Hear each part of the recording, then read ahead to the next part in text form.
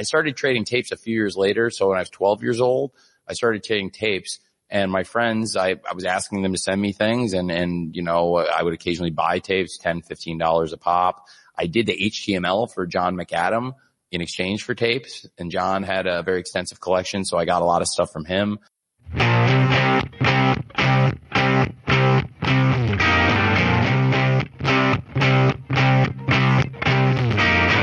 Happy Friday, everyone. Welcome to Stick to Wrestling, assuming you're listening to this podcast on the day it comes out, as you should. My name is John McAdam. This is Stick to Wrestling, a podcast where we primarily discuss pro wrestling from the 70s, 80s, and 90s. Today, we are going to continue our deep dive into the World Wrestling Federation of 40 years ago, February 1984. Before we get rolling on that, I want to invite you to follow me on Twitter. Just put in the name John McAdam in the search engine and follow the guy with the Stick to Wrestling logo as his avatar. Also, you want to join our Facebook group. It is not like other Facebook groups, and you will find that out quickly. It's a bunch of really cool, intelligent guys, and I appreciate all the great feedback. Mark Rockin' Roland put up a post just congratulating everyone for being a good group, and it's well-deserved, so thank you for that. If you would like to donate to Stick to Wrestling, it is a free-to-listen-to commercial-free podcast. You can PayPal me at prowrestlingarchives@gmail.com. I have a bunch of people to thank, and I will do that next week. Almost forgot. This Friday, meaning today, February 8th, the outdated wrestling podcast is coming out, and both Steve Gennarelli and I are the guest, and we talk about the top 100 wrestlers of the decade of the 1970s. And this isn't not at all a knock to outdated. It's a great podcast, hosted by Bob Smith, formerly staff of Pro Wrestling Illustrated, but it's almost like another hour of Stick to Wrestling. It is the podcast most like Stick to Wrestling you'll ever hear. I mean, like this particular episode. So in case you haven't had enough of this extra large episode of Stick to Wrestling, I definitely recommend you listen to this podcast. It was a really good one. So here we go, WWF 1984. And we left off last week with a show that we're going to talk about, a historic show at the Boston Garden, February 11th, 1984. I was thinking I was one of maybe a handful of people still around who saw this show, but we are lucky enough for the first time to be joined by a guest on this show.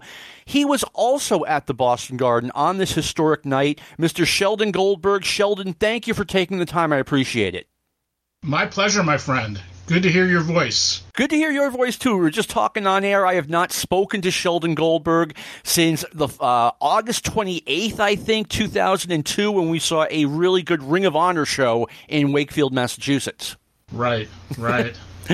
All right, so we'll talk about the Boston Garden. Sheldon, when I went to the Garden in 84, it was a little bit of a trip from Nashua, New Hampshire. It was like 45 minutes. Then sometimes there was a lot of traffic to add to that. But my friends and I usually went early.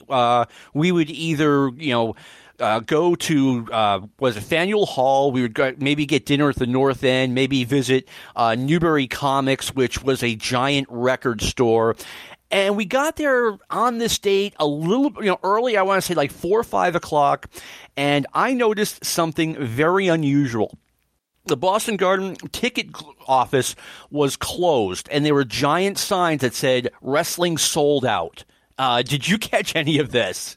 I didn't. In fact, I'll tell you, I remember having not purchased the ticket in advance. I just walked up that night and bought a single ticket. Normally, I would call somebody. I had some connections back then. Normally, I would call somebody and have them get me some tickets. And I didn't use that connection. I just said, hey, this is going to be a cool show. The title just changed hands. This is one I probably want to go check out. So just on the spur of the moment, I got on the subway and went over to the Garden and caught the show. I bought a single ticket up in, not up in the balcony, but just below the balcony. I forget what they call that, the promenade. The Loge. And there I was. Yeah, not the Loge, just above the Loge. Oh, okay, that's right. I think they call that the Promenade. I think you're right. So yeah, I don't know what happened, but I mean, I do remember it's at some point it was closed off, and then we went out, got something to eat, came back, and people were outside. They were like perfect strangers saying to us, "Do you have tickets to this show? Will you sell them? I'll give you a lot of money for them." And I was just like, no way. I'm already here. I want to see my wrestling. And usually, Sheldon, right. You're a wrestling historian. You know that a lot of people talk about how, every week was a sellout at this place. And then you look at the numbers and it just wasn't. During the Backlund era, the Boston Garden was either always sold out or just about near sold out. Did you go to a lot of shows like in the Backlund era? I went to a number of them. I wouldn't say I went all the time, but I did go to a number of them. And yeah, they were always, I don't want to say sold out, but they were heavily sold. Yeah. I mean, it was, there might have been a scattering of, seats like way in the back in the corner, but Boston Garden was a place for the WWF to print money. Absolutely. Absolutely. In fact, I'll tell you an interesting story. Sure. There was a guy that I had known during this period of time by the name of Joe Perkins. I don't know if you know who that is. The name rings a bell. Have you ever heard that name before? Yes, definitely. Is he like a producer for WWF, like a director of the TV behind the scenes? He sold the TVs in syndication. Okay. And he was a key figure in the national expansion because he had originally met up with them because of Vince McMahon Sr. He had worked for Sr. for many years, doing the TV syndication. And then when the change went over, when Junior bought in or was getting ready to take over, he was a key figure in staying on and expanding the television syndication to be a national thing. So Joe Perkins was a friend of mine. He's somebody that I knew from the advertising industry because he owned an ad agency. And I would see him at luncheons that they would have every month. He was part of a B'nai B'rith group that had for people in the advertising business. And I used to go to their luncheons. And he would talk about his dealings with Senior and talk about his dealings with Junior and how they were going to expand and how not that they were unhappy with Backlund, but they were going to make a big move and all this. And he was going to be along for the ride, and he would very freely talk about what was about to happen. And as I say, I could have called him for tickets, but I didn't on this occasion.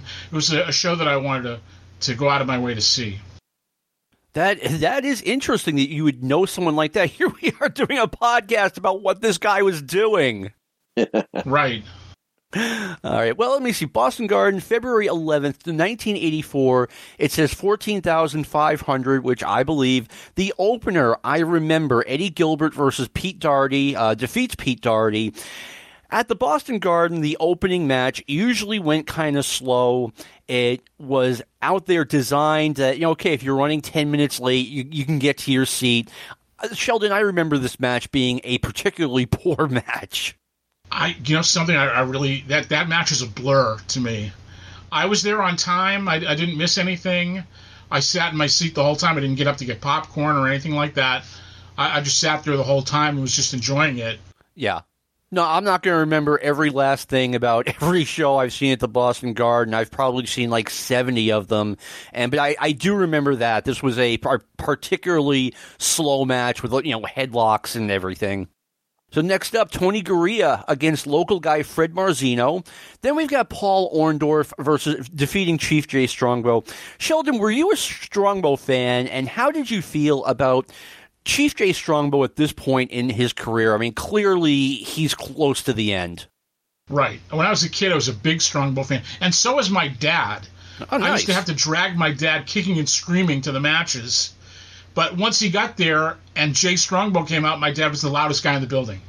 That is awesome. Yeah, Strongbow, yeah. I've said this before, he's the guy who made me a wrestling fan, and it was just kind of sad to see him like so washed up. But anyway, Hulk Hogan, a late substitute for Bob Backlund, who was going to get his rematch for the WWF Championship. I think it was I don't think it was the day of, I think it was the week before on the Saturday television, they announced that Hulk Hogan would be defending the championship instead of having Backlund in his place. And I can tell you, Sheldon, I don't know what you remember, the place was absolutely crazy for this match, like nothing I had ever seen before in Boston. Oh, yeah, it was unbelievable. The atmosphere was just, oh, my God, tremendous. Yeah, it was a Texas death match. Hogan basically squashed the Sheik in 8 minutes, much like the Madison Square Garden match. Hogan, and this is something that I found out recently, Sheldon, we really saw history because this was Hulk Hogan's first ever defense of the WWF Championship. You had mentioned that to me off the air, and I didn't realize that. That was I knew that was going to be an interesting show because it was usually, in the old days of wrestling, when a title changed hands, the first time the champion would go around the horn, it was big business. Mm-hmm. So, I didn't want to miss a show with a new champion, so... No, same here. I went every month anyway, but, Hogan, what I recently learned when I was researching for this episode was that Hogan, right after he won the championship at Madison Square Garden, flew out, went to New Japan, wrestled a bunch of tag team matches and non-title matches, and this is his first match back from Japan, so we got to see the first ever title defense live and in color. Wow. All right. Next up, they were bringing this around the horn, as I say, Andre the Giant, Tony Atlas, and Rocky Johnson against Sergeant Slaughter, Mr. Fuji, and Tiger Chung Lee. Sergeant Slaughter was in the middle of his babyface turn, and he was having problems with Fuji and Chung Lee throughout this match. Right. I remember when Tony Atlas got to the building, he came in through the audience. I don't remember that. Really? Yeah, he got to the building, and he was just, walking through the crowd. On this night, I'm surprised I don't remember. But, yeah, at the end, Sergeant Slaughter, Andre the Giant, Tony Atlas, and Rocky Johnson were all friends, and we knew what was coming, the big feud against the Iron Sheik. Right. All right. Brian Blair over Rene Goulet in what I'm sure was kind of a meaningless match, and then we have a midgets match, and then we see more history. Tito Santana defeats Don Morocco at 12:30 by catching Morocco with a sunset flip as the champion attempted to tackle. Sheldon, do you remember what happened before this match? Before the match? Yes.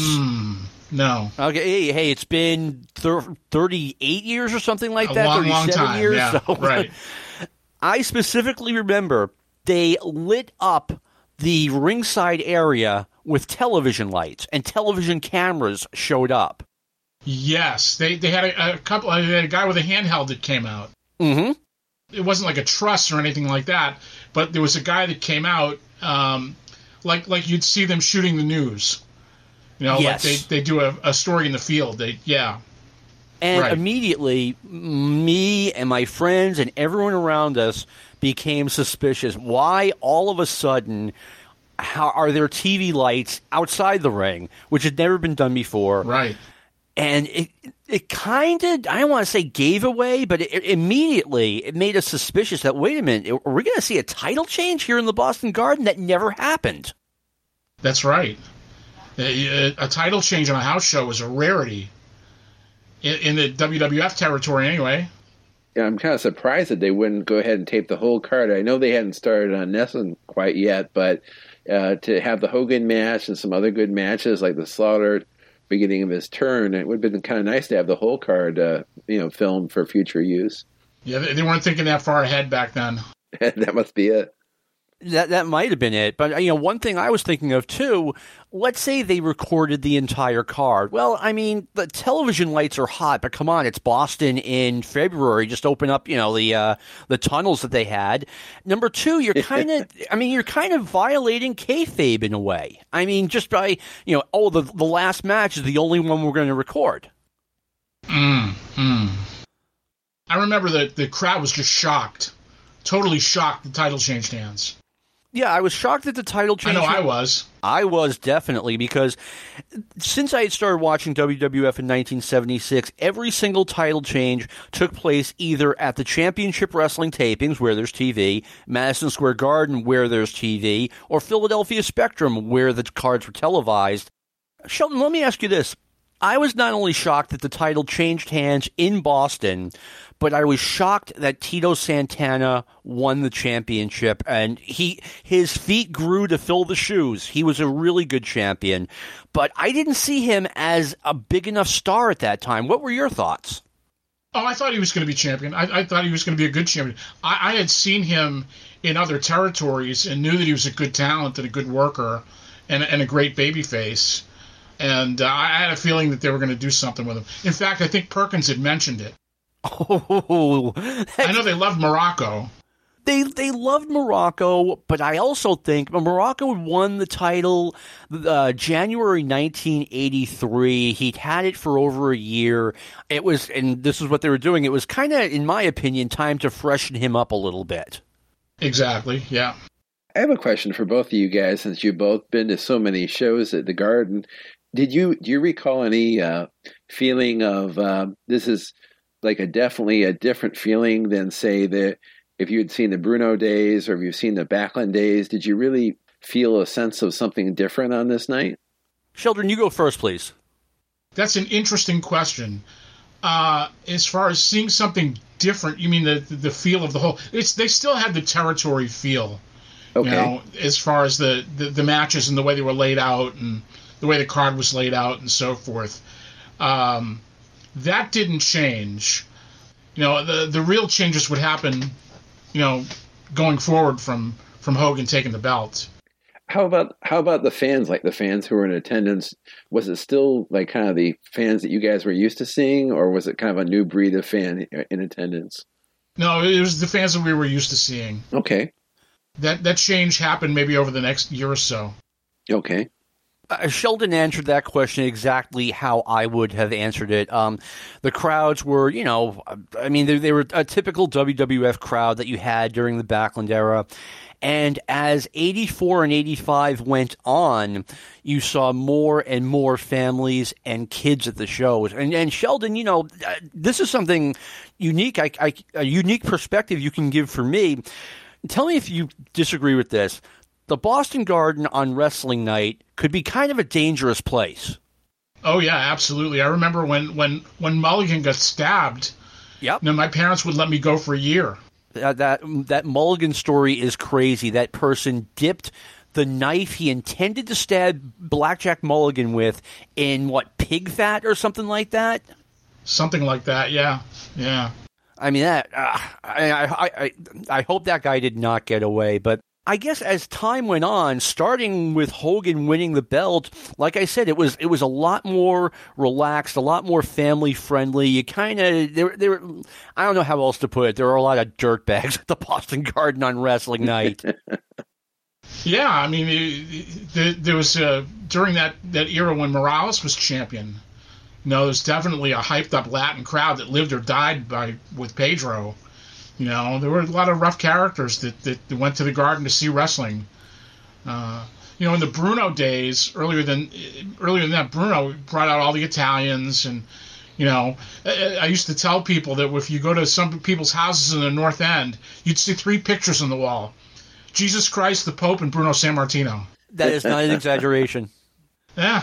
No, and you know, I remember one night I went there. It was July '82, and we were in the middle of a heat wave. And and you remember what the old Boston Garden was like? It was just concrete, no air conditioning. It could be rough in the summer. Oh yeah. Mm-hmm.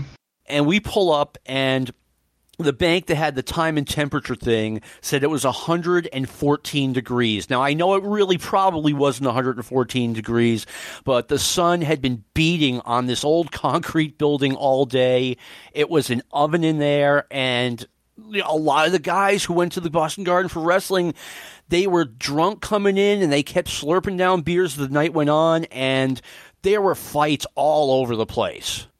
Yeah, yeah. Well, luckily, we're getting out of that now. Right. Sheldon, I want to thank you for coming on. You were at the Garden that night. We were both there. We both got to see two big pieces of history. Not only Tito Santana winning the title, but Hulk Hogan defending for the first time. Thank you again. It's my pleasure. John, was that the last title change that took place before the pay-per-view era in the Garden? No. Randy Savage beat Tito Santana in 1986. Yes. That was Nesson, though. Yep, Nesson came in middle of 1985, and now we could have an occasional title change at the Boston Garden. Right. No, it's my pleasure. Thank you for having me on. I appreciate it. No, thank you. It was good talking to you. Likewise. I want to once again thank Sheldon Goldberg for sharing his brain that magical night at the Boston Garden. We're going to be talking about 3 big shows that happened over a 9-day period, and I'm lucky enough to be someone who got to see them all. I got to see the Boston Garden show live. I got to see we're going to be talking about a Philadelphia Spectrum show and a Madison Square Garden show, both of which I have seen on videotape and or DVD. And Steve, I think you mentioned you've seen the Philly show as well. Yeah, just actually earlier today I got to see it. For some reason, the MSG show wasn't on YouTube. I couldn't find that one, but the Spectrum one turned out to be a surprisingly good show. I was really pleased and enjoyed watching that one. All right. Before we get to those shows, let me give you an idea of what was going around the Horn. Both York, Pennsylvania and Hazleton, Pennsylvania had middle school and high school gym shows on the 16th and the 17th of February with Andre the Giant, Tony Atlas, and Rocky Johnson defeating the Samoans and Sergeant Slaughter on both occasions. I will beat this expression to the ground. Wayne Gretzky didn't come to York, Pennsylvania. Cal Ripken Jr. did not come to Hazleton, Pennsylvania, but Andre the Giant and Sergeant Slaughter did. What part of the magic of wrestling, Steve? Yeah, absolutely. And then these are probably, I'm assuming they're probably like fundraiser shows, so they probably help the high school get some money for the new school football uniforms or band uniforms or something like that. Exactly. The WWF was still in the business of selling shows at this point, and those shows were usually successful. If the cops come knocking on your door asking for, to buy wrestling tickets, you're probably going to do it. That's right. Because a lot of the times it was like to raise money for the police department or the police athletic league. Now we're going to Championship Wrestling on February the 18th, 1984. It opens up with Ivan Putski defeating someone named Ron Butler, who I do not remember. But before the match, and this is the first match on the show, Joe McHugh acknowledges the passing of David Von Erich and calls for everyone to stand in silence for a 10-bell salute. The WWF would not be recognizing anything going on outside of their universe not long after this, but it's interesting that they did this specifically for one of the Von Erichs.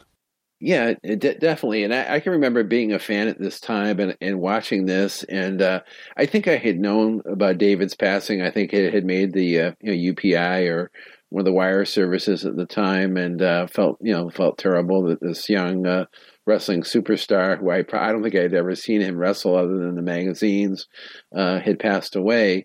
But I thought it was very cool that the WWF did acknowledge him, and even though he never really wrestled for them. But this does lead to a question that I had for you, John. I think we touched on this in one of the earlier episodes. I think that when Vince was targeting a lot of the talent across the country to be potential future WWF superstars, I think he had the Von Erichs definitely on that list to play a role, some sort of a role. So I wanted to ask you, what role do you think, had he been able to get 3 of the Von Erichs or even just 2 of them, what role do you think they would have played, and how do you think it would have played out? Well, here's the thing. The Von Erich boys were not going to quit wrestling for their dad in order to wrestle for Vince McMahon. And why would they? I mean, they were making plenty of money in Texas. They don't, their travel is far more limited than if they came up here.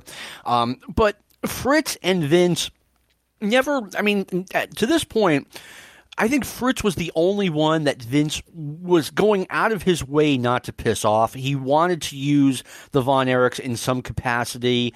If they had been able to come to an agreement, I think either A, they would have been all on like a mega show, like not, mega show in February '84 was like Madison Square Garden, Boston Garden, Philadelphia Spectrum, etc.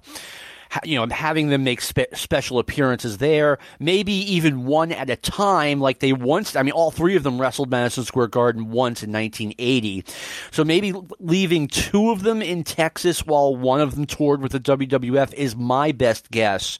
I know that they came to a talent exchange in 1986 when Ricky Steamboat wrestled at the Cotton Bowl show, and they were going to exchange talent there. And this is when World Class was desperate for talent. I mean, the main event of this show was Kevin Von Erich and Black Bart. They're trying to run a stadium on this.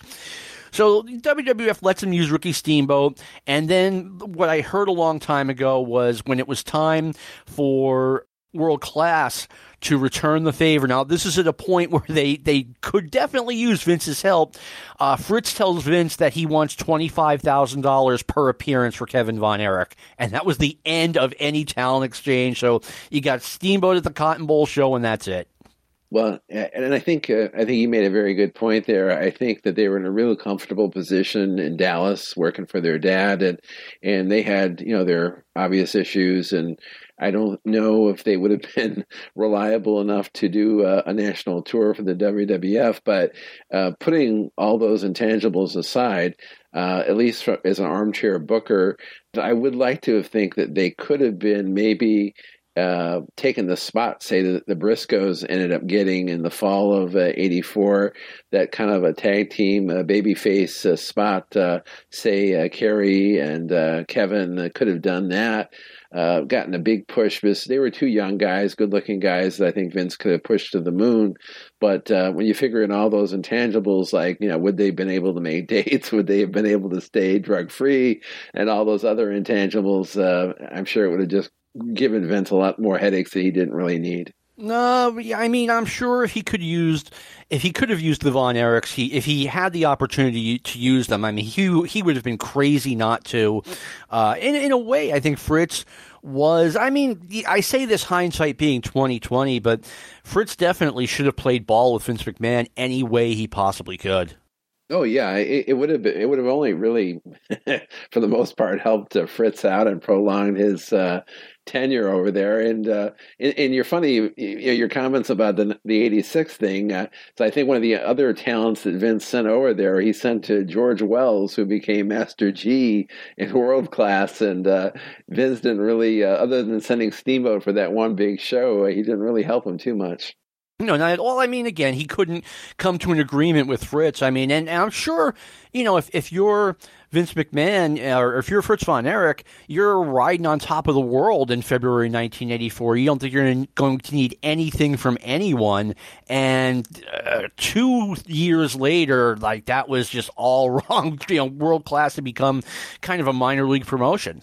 Yeah, I think it's kind of sad that I think Fritz, compared to most of the other promoters, seems like he was very isolated in Texas and didn't really, I don't think he really kept his ear to the pulse of the wrestling world, unlike a Bill Watts who knew everything that was going on at Titan Sports. So it's kind of funny to think about it, but I just wanted to bring that up with you, and it's an interesting conversation. No, it's, I mean, we're not looking at the expansion in a vacuum, when World Class is a big, still a big deal. They're on in Boston at the same time the WWF was.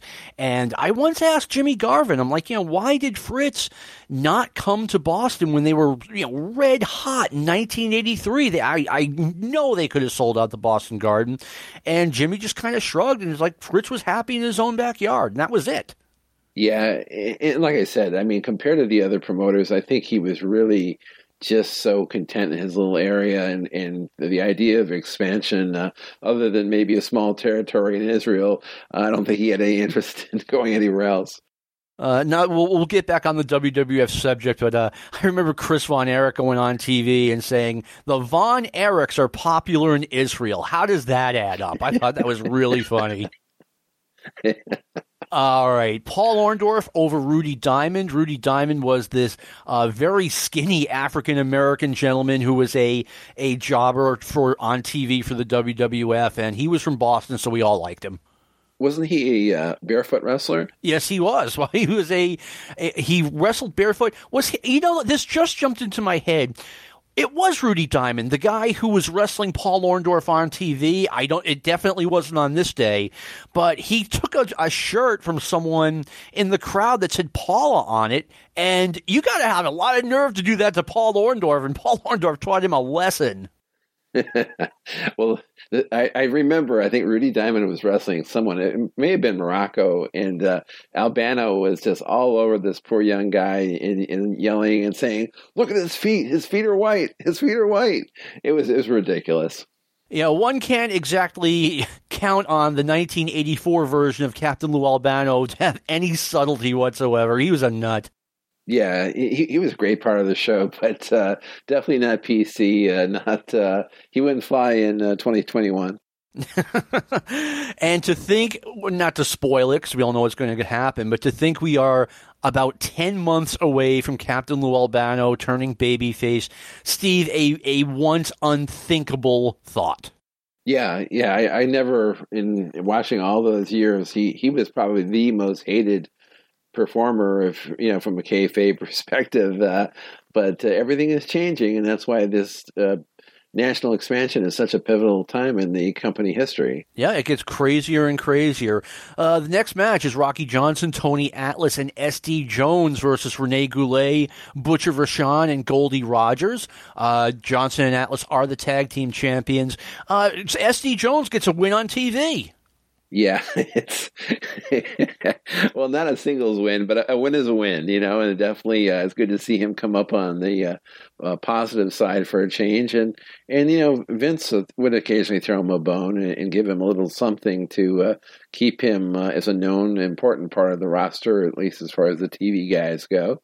Oh, totally. I don't know. Speaking of the national expansion, the WWF would soon be coming out with action figures. And SD Jones at one point was the third highest selling action figure, of course, because he is the only person of color in the group. And if the black kids wanted a black wrestler, they had SD Jones. That was it. That's very interesting, and I didn't know that. And I know he actually came out I think I don't know how many sets LJN released. I'm assuming maybe 7 or 8 sets. I think his was probably the 5th or 6th set, and I think he came out with when Bruno had his and Miss Elizabeth and some of the other kind of miscellaneous guys. But I thought it was cool that he got one because he had been there for such a long time, and he was definitely a very popular guy. He was, and if I were working for Vince McMahon, if I were advising him, I would be banging on the table saying, if everyone's buying his doll, why aren't we pushing him? Right, exactly. Anyway, Greg Valentine defeats Frankie Williams. We've talked about this. Once again, it was such a shock to see Greg Valentine out there with Captain Lou Albano. I was so used to seeing him with the Grand Wizard, and I know they got along, but Albano was the opposite of the Grand Wizard. Yeah, but that was good, though, because, as you had said on a prior show, Valentine came back really fairly quickly after being away for just maybe a year or year and a half, and giving Albano kind of freshened him up a little bit, gave him a new look, so it's kind of interesting. I think it did freshen him up a little bit. I mean, right now, the only managers in the WWF are Fred Blassie and Lou Albano. I personally thought that Fred Blassie might have been a better fit for Valentine, and they didn't put bad guys out there on their own. So you're right, it did freshen it up. Mm-hmm. All right, then we have the Masked Superstar against Rocco Verona, and then Tony Garea and Brian Blair against Bill Dixon and Charlie Fulton. I don't know what to say. I like Tony Garea enough. Just if you're on TV teaming with Tony Garea, they do not have big plans for you. Yeah. Well, Tony Garea, in his day was very popular in the 70s and the early 80s. But at this point, he's going to be slowly phased out, just like Patterson, just like Chief Jay Strongbow. But this final run he's going to have with B. Brian Blair will be probably the last time he got a push of some sort. No, a push of any sort. And somehow I missed reading the most important match of them all. Probably the most important WWF TV match in years. Sergeant Slaughter versus the Iron Sheik. It was a really weird match. Steve, do you remember how this match went? Yeah, actually, I was able to see it a few weeks ago. I saw it on YouTube or Daily Motion, and basically, and like you just said, it was probably the most important TV match, going all the way back to the Bruno Zbyszko match. I mean, that's how big this match was. And basically, they have the match begins. Sheik sneak attacks Slaughter. And then for whatever the length of the match was, 5 minutes or so, Sheik just beats the hell out of him, just pounds him from pillar to post. Slaughter, near the end of the match, is really starting to rev up or hulk up, however you want to say it. And he's ready to just explode on Sheik, but then Sheik just bails on the match, leaves the ring. Him and Blassie walk to the back, and a seething Slaughter is left alone in the ring, just ready to explode. And I don't think they could have executed the angle more perfectly. I mean, it just left the fans salivating, just waiting to see, when this match could really happen, and they wanted to see it in their own town, of course. When I first saw this match, I didn't understand wrestling beyond what I read in the aftermags and saw on the TV. I'm like, why is this guy walking out in the middle of this big match? Why is he chickening out in front of the whole TV audience? Well, duh. Like you said, it was the perfect finish because it left you wanting more. It made you want to see Sergeant Slaughter get even with this guy. After all of the stuff that happened last week, after this guy had said all of these horrible things about the United States, and now he sneak attacks Slaughter, and he doesn't hang around to get what he had coming to him. Yeah, he couldn't even get like one lick. I mean, when you and I had talked about prior WWF things in the past, like run-ins and different angles they had done, usually the babyface would get at least a couple of licks in, a couple of shots in, and then the heel would head for higher grounds with their manager.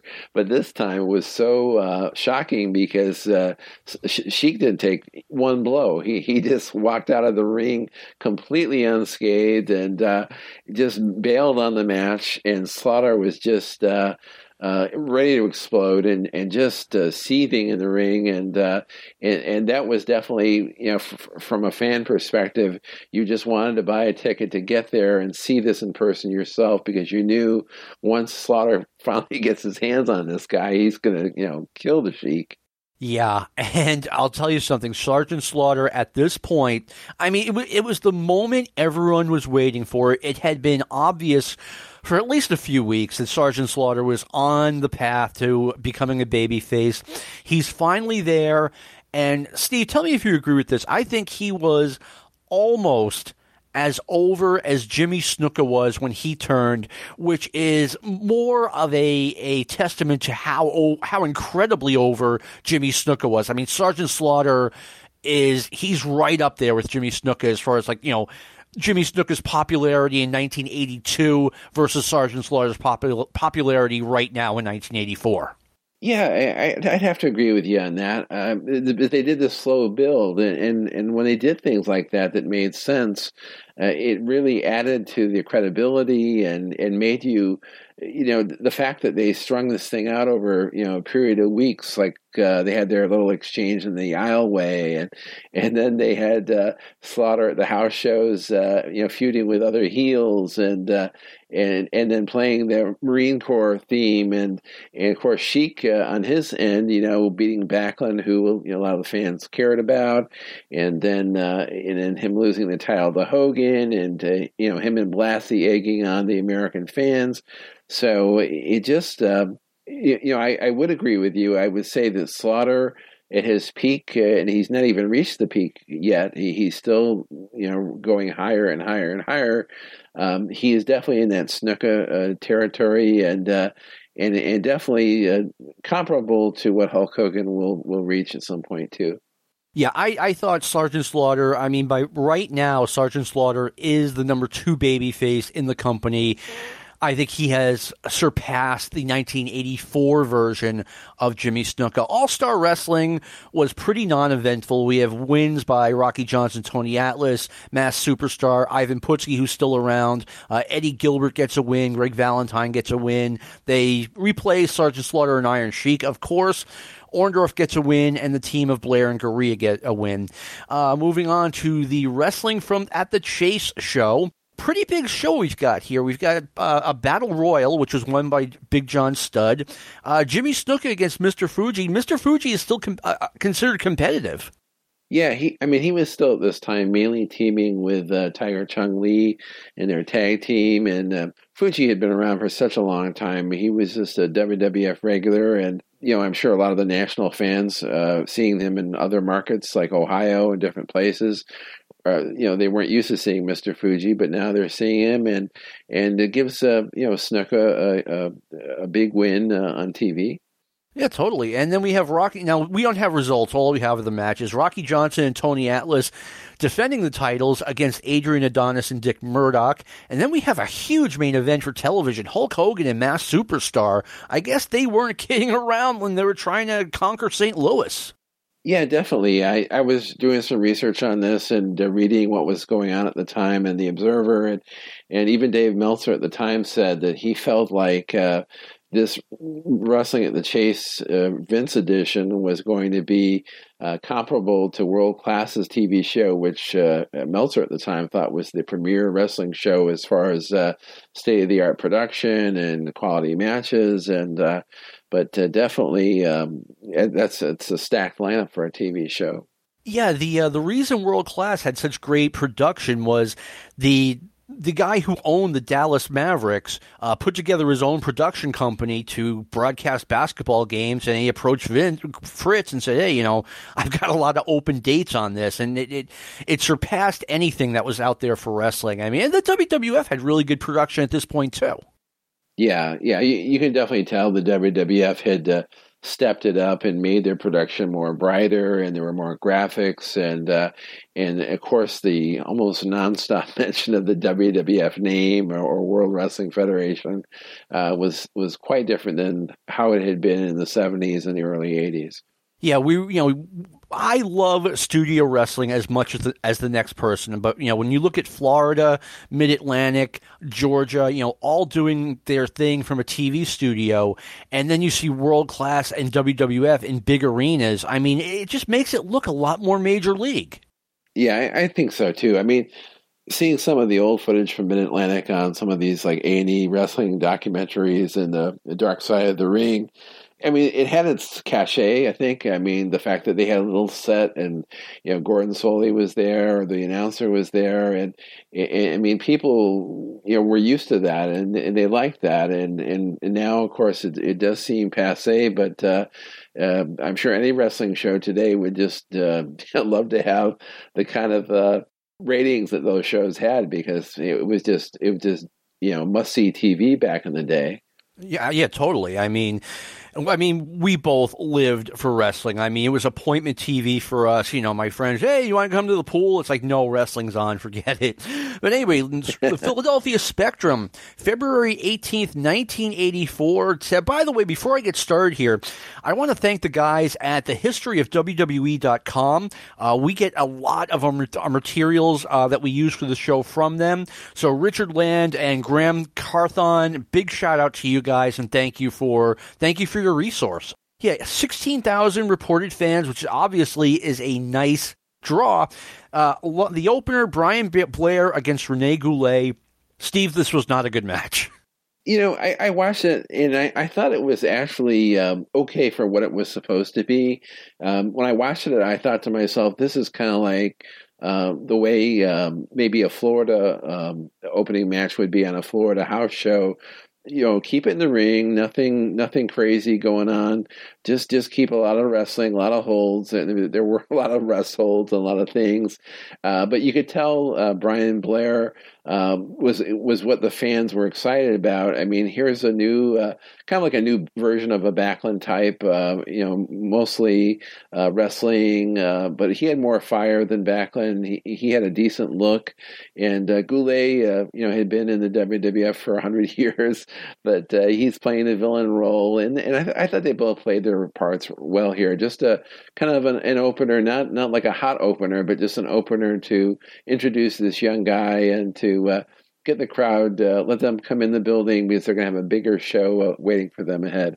No, I agree with you. And Rene Goulet, like you said, he had been in the WWF almost nonstop since like 1980. I know he took off for Florida in 1981, but quickly found his way back to the WWF, this time as a heel. And he worked in the Office too. Maybe not yet, but eventually he was going to be in the Office. So good for him. Yeah, he ended up being one of the long-running road agents, and I remember he did a shoot interview for one of the companies, Sean Oliver's, I think, and he has such a thick accent. At first I thought, like, man, this guy's going to have a shoot interview. It's probably going to sell off the racks and sell thousands of copies, but I think his accent was so thick, I really doubt too many people really searched it out. I should check that out because Sean Oliver is a really good interviewer.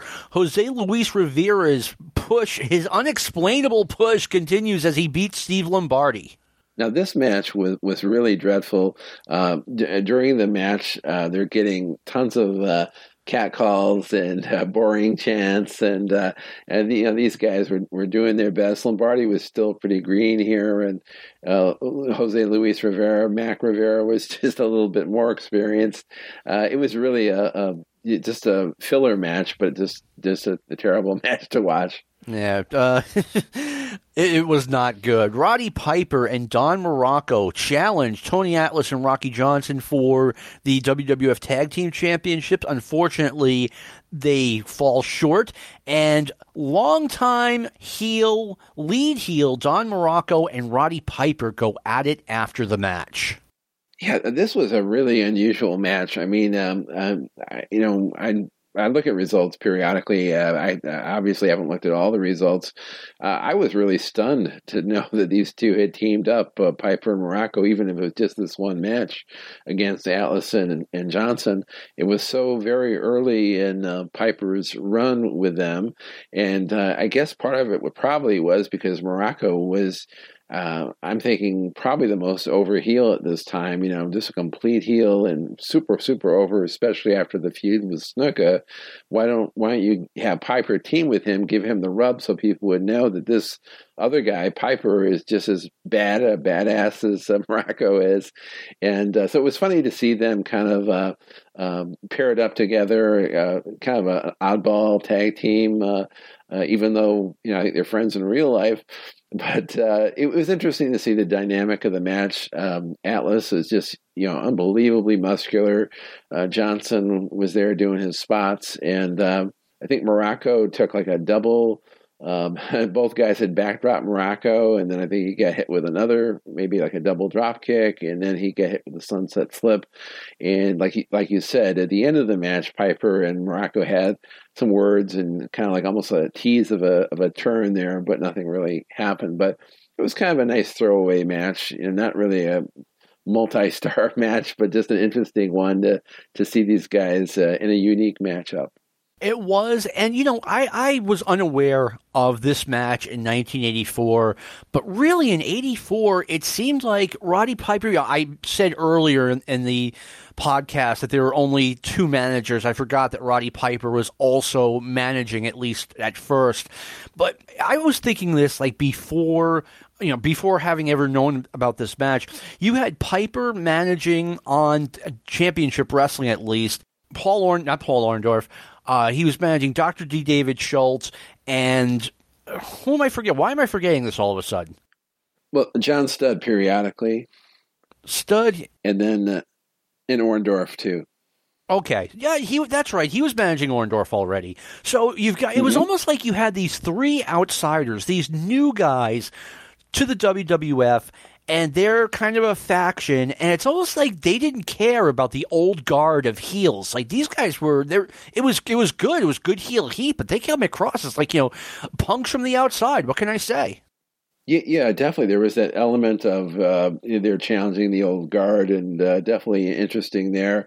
And one thing I thought was funny about the match, during the match, the fans are chanting "Beach Bum, Beach Bum," and I'm thinking to myself, "This is Philadelphia. This is a big heel town." I'm surprised they weren't rooting the heels, but I think by this point, it hadn't really crossed over to be a heel town quite yet. Maybe 2 or 3 years later.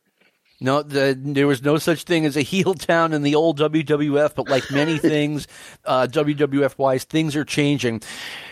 Tito Santana is now defending the Intercontinental Championship against former champion, the Iron Sheik. Tito had some words for us before the match. Let's hear Tito being interviewed by Cal Rudman. Thank you, Dick Graham. Champ, Tito Santana. The wrestling world is just dawning to the fact that you are the champion. It happened exactly 1 week ago, last Saturday, in the Boston Gardens. You defeated the magnificent Morocco. And we're going to talk about that. But before we do, we've got to deal with a problem that you have tonight. A rematch with the Iron Sheik. Just about a month ago, you were shooting for the championship of the World Wrestling Foundation, and now you're defending the Intercontinental Championship. But he has to take it from you. That puts a whole different color on this story, doesn't it? That's right. It's been a week that I've been a champion now, and it's a completely different outlook that I have going into this match. The Sheik cost me the World Championship title the last time I was here with him. Ever since I came to the Worldwide Wrestling Federation, my goal was to go after Don Morocco and take that Intercontinental belt. And all of a sudden, something else comes up. I have a chance at a world title match against the Sheik, who defeated Bob Backlund. And in the meantime, I had been training so hard, I was ready for the Sheik, and the Sheik knows it. The last time I wrestled him here in Philadelphia, he knew you were ready. He knew I was ready, boy. I gave him everything and a little bit more that he could handle, and the fans were right there with me. There was no doubt in my mind. Did you get suckered in with that chair? I mean, I couldn't believe that you put your hands on it, and that's what ended up costing you the chance to be the champ. Well, a lot of times, a lot of things happen in the match that the referee does not understand because of different circumstances. The Sheik brought the chair into the ring, intended to use it on me. And finally, we took it away from him, and I was kind of struggling for the chair, and the Sheik came and hit me in the back and pushed me into the referee, and I ran into him, and the referee thought that I intentionally hit him. Therefore, it was a double disqualification, or I was disqualified. I think it was a double disqualification because the Sheik was disqualified for bringing it in, and then later on I became disqualified for hitting the referee with it too. What do you have in store for the Sheik tonight? What tactics are we going to see? Well, the only thing that I have in mind, basically, is to keep that title match. He's going after me now, and I have to be very careful because of the way he wrestles, the tactics. He's going to use anything. He was the shortest-lived champion in the history of wrestling. 28 days. 28 days to be exact. And now he's a little embarrassed. He's from Iran, represents the Ayatollah or whoever. I'm not very familiar with his kind of people. And he wants to get that belt and take it back to Iran from America. And all I can say is, Sheik, you're going to have hell, brother, taking the belt here in Philadelphia from Tito Santana. I'm not going to say what I'm going to do and what I'm not going to do, but I tell you what I'm going to do. I'm going to go in there and I'm going to give it 110% and keep that belt here in America. Well, I wanted you to discuss the match, and we have a little bit of time. I don't even know if they have any tape of your defeating magnificent Morocco. Will you give us an idea of just what you did to defeat him? I understand it's the toughest match you ever had in your career, and he almost had you a couple of times. Well, I'm going to do a little explaining. The match was filmed, and from what I understand, I don't know if it was Morocco's or Albano's doing, but all of a sudden the film can't be found. And it was the toughest match that I've ever been involved in. And I had been practicing. I knew that if I was going to beat Morocco, I would have to do something that Morocco hadn't seen. And at one point of the match, I felt that Tito Santana had given it everything he had, and I was really down and hurt, and I thought, I'm not going to do it tonight. And then all of a sudden, the people were right there behind me, and they just made me. You know, I don't believe in going 110%, and the reason I say it now is because I think the people make you give it that extra. I always believed 100% is 100%, but the people made me grab that extra 10%. And Morocco had me down. He almost beat me a couple of times, and I could hear the people in the background just screaming. You know, they didn't want me to give up. And boy, all of a sudden, the thing that I've been practicing on, Morocco caught me with one of my flying elbows that he had been working on. And I know he probably figured that he could beat me if he could get me with it. But he didn't. It wasn't quite as effective as my elbow. And he went for it again, and I dropped down. And it was a perfect situation for me to use what I had been working for so long. I jumped up in the air, and Morocco went under me, and I hooked him with my ankles. And it was it's a combination. It ended up a sunset flip, and Morocco didn't know what hit him. You know, it was that's what I had worked for. I said to myself, I got to catch him with something that Morocco hadn't seen before. And I took him over, and I sunset flipped him, and it was 1, 2, 3, and I couldn't believe it, boy. The reason I knew that I had beat him was because of the response of people. The people in Boston were going crazy. They were going bananas, and I knew I'd become the Intercontinental Champion, and boy, it was the greatest feeling in the world. Good luck to you, Tito Santana. We'll be right back. Okay, couple of things. Number one, my name is John McAdam, and I also have a podcast called Stick to Wrestling.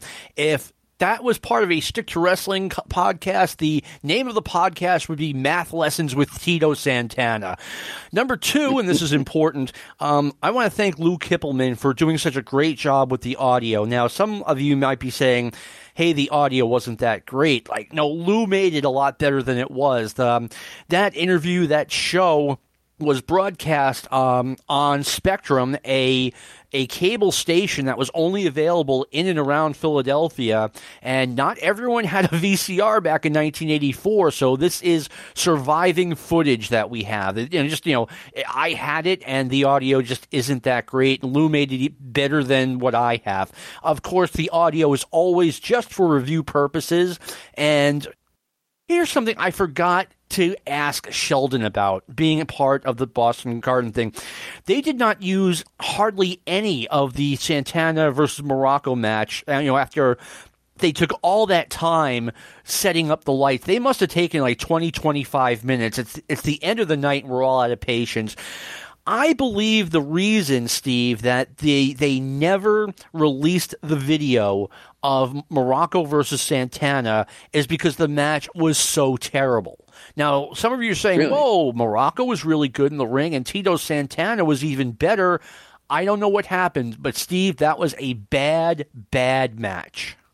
Yeah, and I haven't seen the match, so I can't really comment on it. But my take on it, and also going back to the match we just reviewed, the Morocco Piper against the Johnson and Atlas team, I honestly think much like Joe Frazier against Muhammad Ali, those matches, and the Muhammad Ali against George Foreman, Thrilla in Manila. I think, again, I'm breaking the kayfabe here, but I think Morocco and Snuka, neither one really were ever the same again after their hellacious feud that they had with each other. Especially Morocco, he just seemed like, especially here in this time frame, early '84, he's not really being pushed on TV. He's looking really bloated and tired and exhausted. He's been doing a lot of these national touring shows, going to California, Ohio, and every point in between. And I can see why it was a bad match from that perspective. I think Morocco was just completely fried, completely exhausted. And I think those wars with Snuka played a major role in that.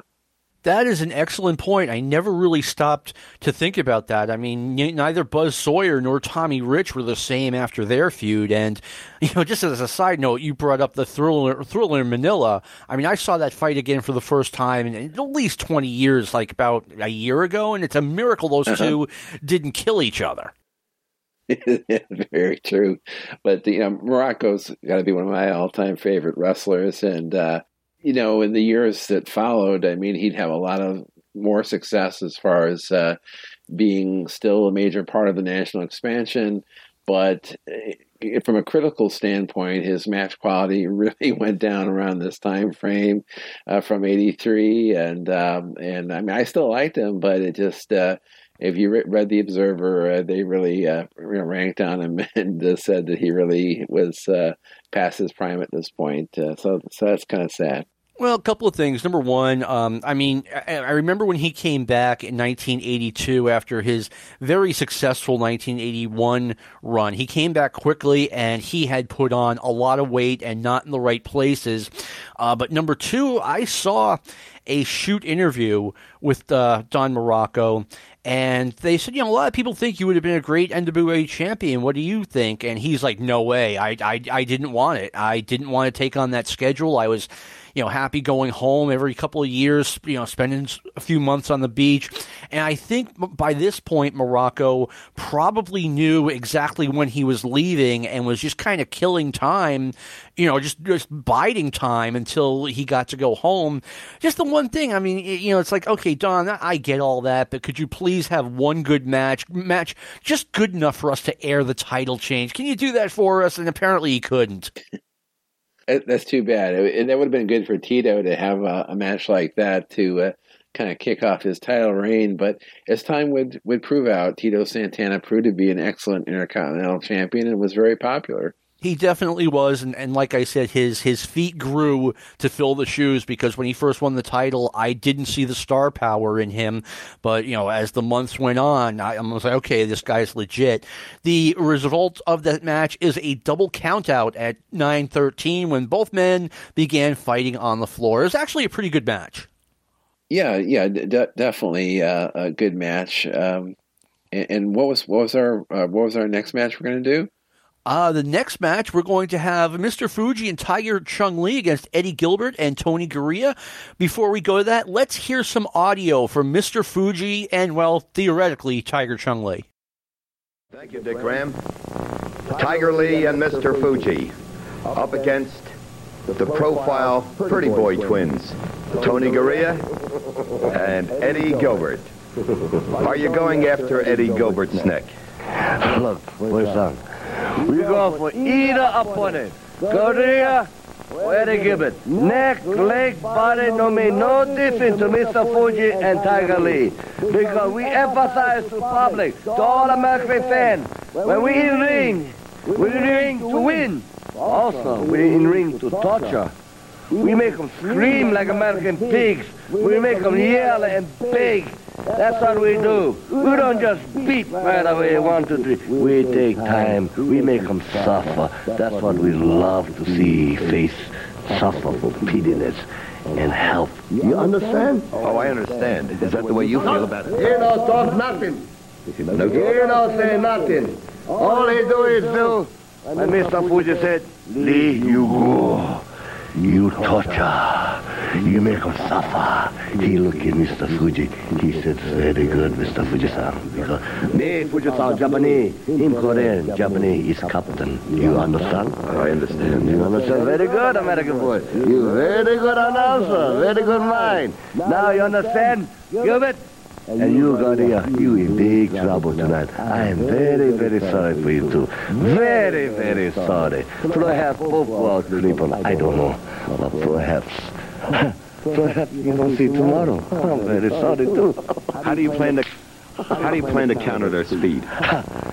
We don't plan nothing. We just use our ring psychology because I am the master of martial art. He's the master of Taekwondo. The kicking karate from Korea, and I master everything. We don't make no plan. We just do what we're going to do. Would you like to say goodbye to the audience? You don't say nothing. I say everything. What's the matter with you? I am captain, and me, when I speak for me and Tiger Charlie. You understand me? Banzai! We'll be right back. Never mind math lessons with Tito Santana. The show would be called Pretty Boy Twins. That Cal Rudman is a character. You know, at the time, and I know in the Observer, they were all over Cal Rudman, and Dick Graham is the worst announcers in all of wrestling, or at least candidates for being the worst announcers. But I think, as Brian Last has pointed out on some of his shows, you know, some of those announcers, like the AWA guys, like Larry Nelson is a good example. You know, at least he had some personality. At least he was different. I mean, Cal Rudman and Dick Graham, both of them at different aspects or different times, you can see they're really enjoying themselves and, you know, really having some fun and some laughs. They weren't really good announcers by if you're ranking them, but they were different and unique. And I think now, looking back, 30 years later, 40 years later even, I can see where you can kind of enjoy them in a campy kind of a way. I mean, he reminds me of Bob Luce, the old Chicago announcer, AWA Chicago announcer. He's not the greatest announcer of all, to say the very least he's not. But there's something to be said about the guy being out there clearly having the time of his life. And I didn't know, when this was going on, but Cal Ripken, you got Cal, I keep trying to call him Cal Ripken, Cal Rudman. He didn't need that gig. I mean, he was a successful music promoter. He was doing it for fun. Yeah, and again, Vince would have guys like him on and have him be a part of the show, and I'm sure Cal Rudman, in whatever way, probably helped Vince along the way as far as the marketing aspect, and got him in touch with people he should need to know and things like that. And you're right, he was having the time of his life, and it's kind of neat to see these interviews that are really. Except for ultra diehard fans like you and I'm sure a lot of the fans have either never seen or they've forgotten. And Mr. Fuji had been around forever at this point, but he still cracks me up with that line, "I'm gonna make you suffer." Yeah, he was really good at what he did. This match was really forgettable. I mean, Eddie Gilbert would become a great talent in wrestling. He was still kind of, in his showing some growing pains, and Gria was just a long time WWF guy, but the match was very forgettable. But I think one thing that is interesting though on this card, I can't think of another WWF card with the exception of maybe one of those weird all tag team cards, like I think they had one in '86 at the Garden where it was all tag team matches. But I remember there's 3 tag team cards on this card, and that's very unusual. Good point. I had not figured that out yet. By the way, once again, all the audio footage is for review purposes only. And during that interview, you kind of hear Mr. Fuji bullying, for the lack of a better word, Tiger Chung Lee, not allowing him to speak. Sometimes on TV, I remember once at the Boston Garden, they displayed some heat towards each other. I mean, talk about, it looked like they were building towards the ultimate feud no one wanted to see, but they didn't do it. Yeah, and Tiger Chung Lee would continue to be a popular hand at WWF shows for the next couple of years. He did get a big break in Hollywood, a big role in Paramount's 1986 Eddie Murphy film, The Golden Child, that came out around Christmas time, which made, I think, either close to $100 million or over $100 million. But I think as an Eddie Murphy vehicle, it was kind of considered a flop at Paramount because they thought it would make $200 million. So. After Beverly Hills Cop, no matter what was coming out after that, was going to be relatively a bomb. But no, I had forgotten about him in that. And yeah, he was still with the WWF in 1987. I know for sure he might have still been there in 1988. We're talking about Tiger Chung Lee here. Oh, yeah.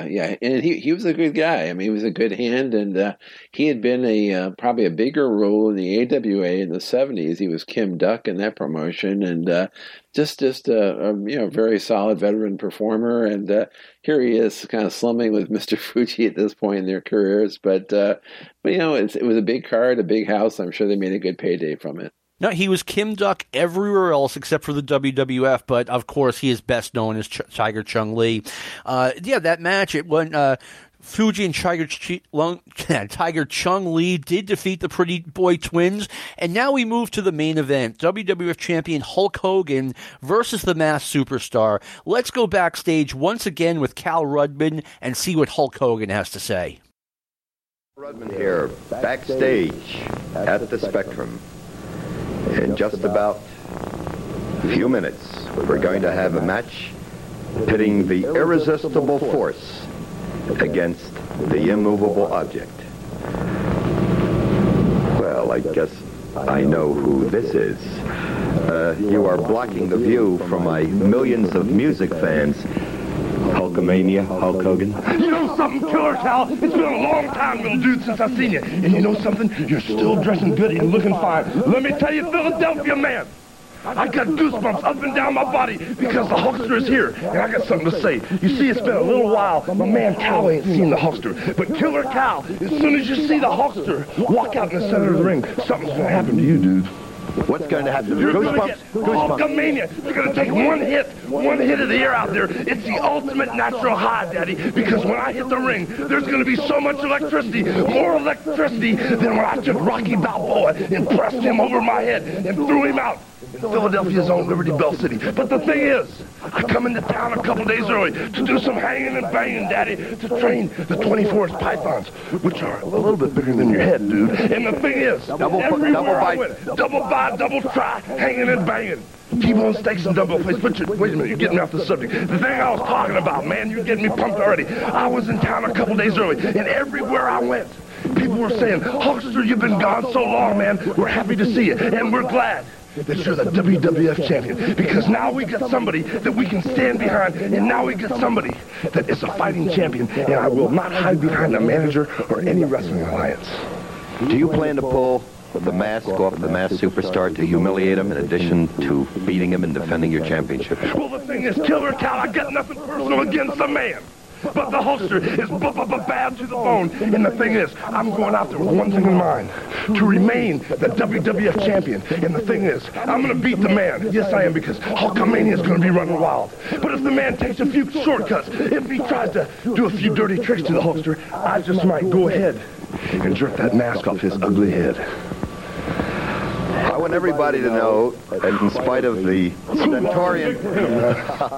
Centaurian tones that you hear, Hulk Hogan really is personally a nice guy. I was trying to get him to talk in a calm voice. Man, I am calm. You ought to hear me when I'm wired up, Daddy. I'm like thunder and lightning in a wide open field. But the thing is, the Hulkster is one heck of a nice guy, Daddy. I mean, I am the All-American. I train, I say my prayers, I eat my vitamins every day, Daddy. And that's what I get going for me. I'm on a roll. I'm doing everything right. And I get the whole WWF, the whole United States of America behind me, the Purple Mountains, Majesty, everything. I can understand it.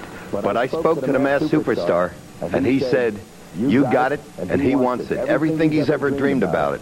And he intends to wipe the place out with you tonight. Well, the thing is, little dude, the thing is, the life I'm living is reality, brother. I've trained all my life for it. The life the superstar wants is nothing but a dream. There is no way, Daddy, on this face of the earth, the superstar is going to put the Hulkster down with thousands and thousands and thousands of Philadelphia Knights standing behind me. You heard it. You better be ringside. You better be watching in my corner, because Hulkamania is going to get you, and this is Python Power. Hulkamania is running wild. I'll be sitting on the front row. Throw the superstar right into my lap. We'll be right back.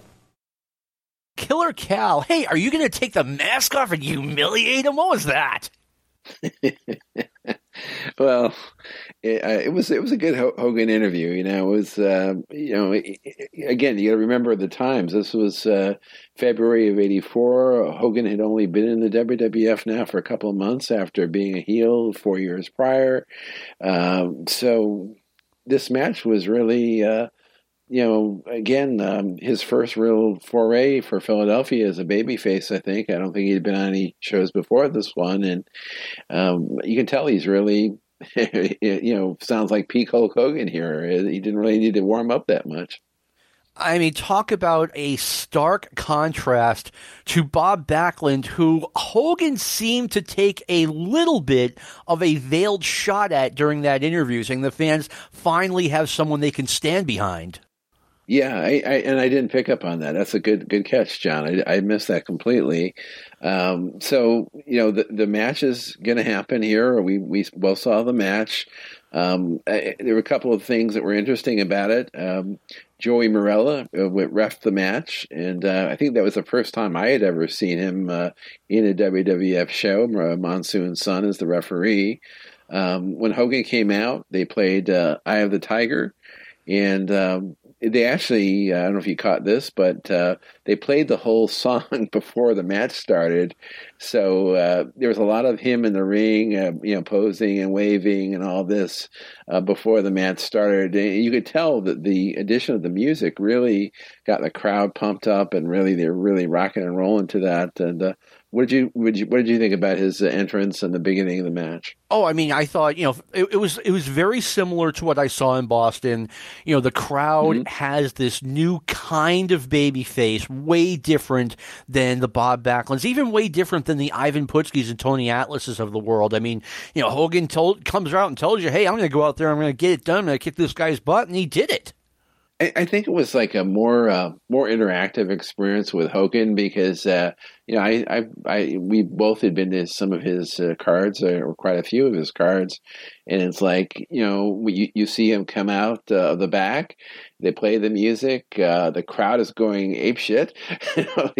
He's posing, he's doing his thing, that the fans are on their feet clapping. I mean, even me, sometimes a cynical fan who maybe be sitting there with my arms folded, I couldn't help it. I got up on my feet, I was clapping, I was cheering.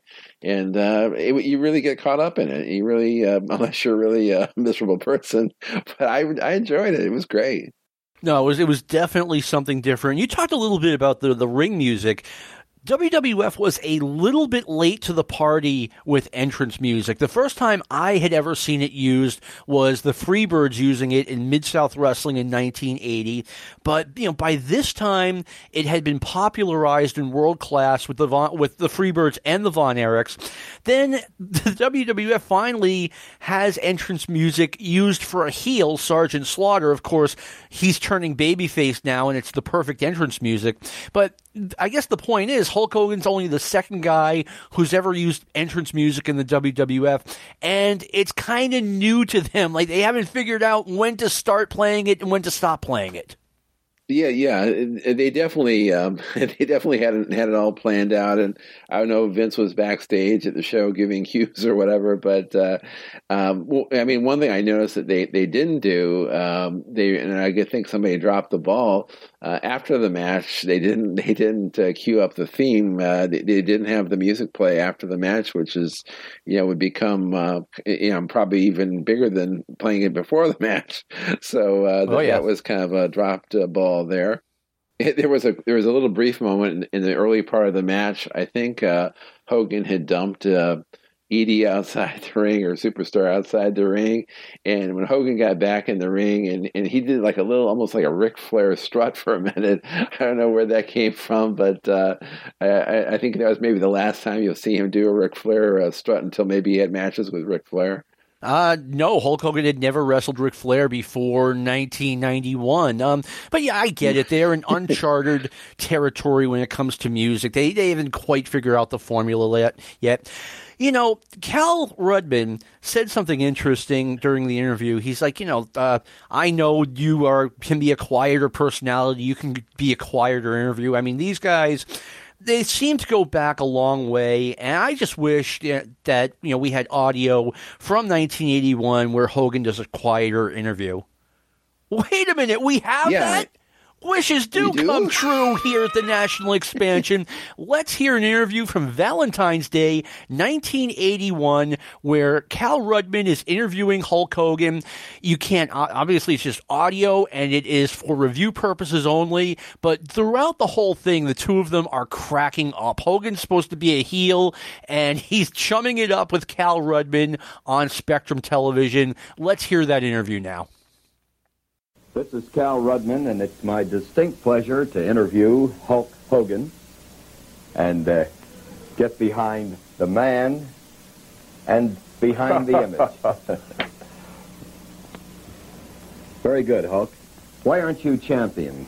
What do you mean, why am I champion? I'm champion all over the world. I'm champion from North America to South America. I'm champion from the ghetto to the Empire State Building.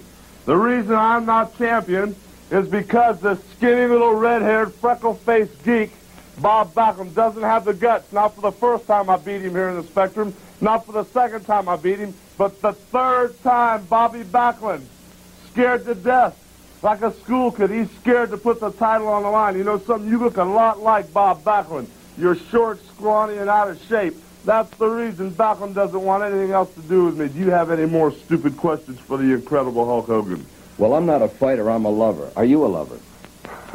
Let me tell you something. Loving, wrestling, weightlifting, loving, eating, and being Mr. Personality, they all go together as one. As far as loving goes, there are no women in the Philadelphia area, no women in New York City, no women in Jersey that could even bum a kiss off these lips. Let me tell you why. I import all my fine products, everything I want, wine, women, and song. I import it all. The finest I've got, I fly it in from Cocoa Beach on the weekends just to keep my anxiety down. I'm always high. I'm always on top of the world. I am number one, whether it be on women, whether it be on wrestling, or whether it be on blasting about 750 pounds off my chest.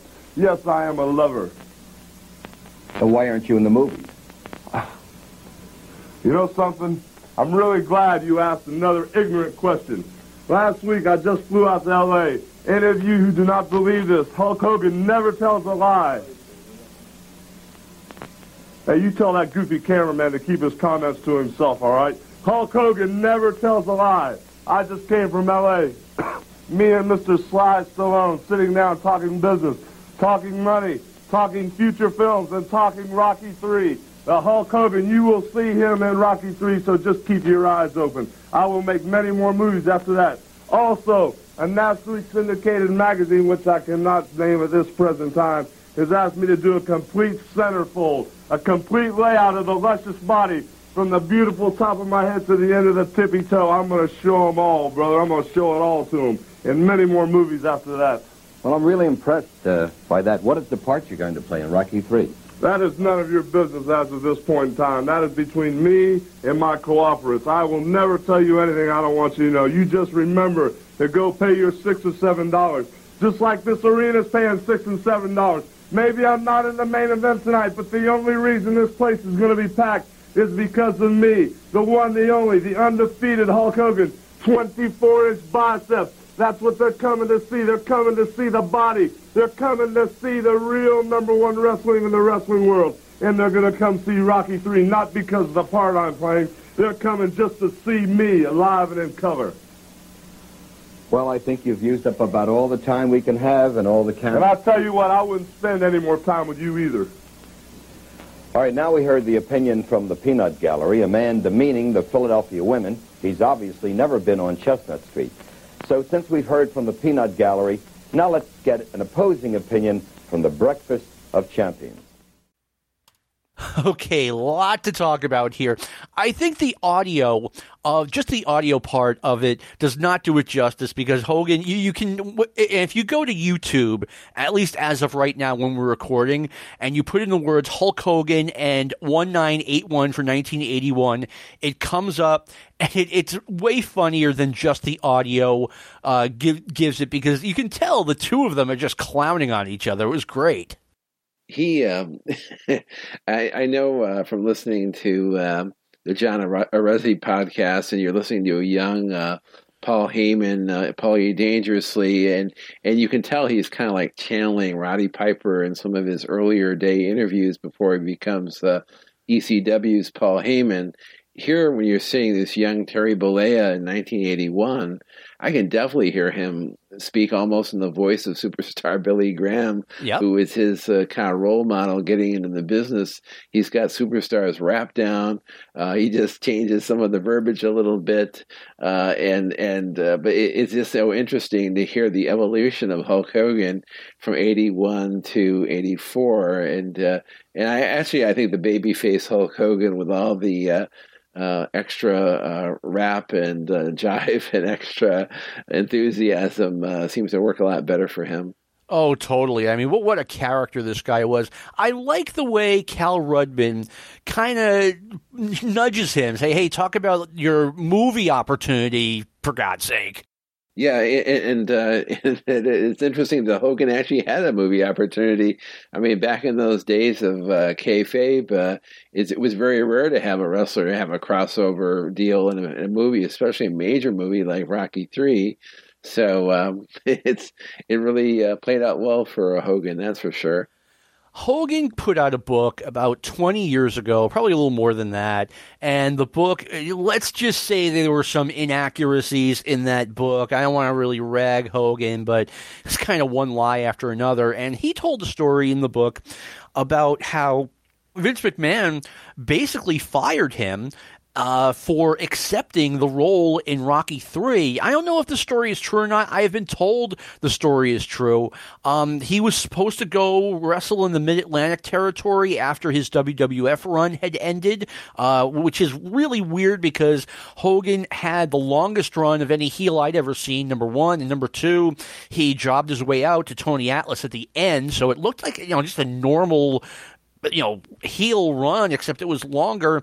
But I mean, if you're Vince, let's say this really happened, right? Which I don't think it did.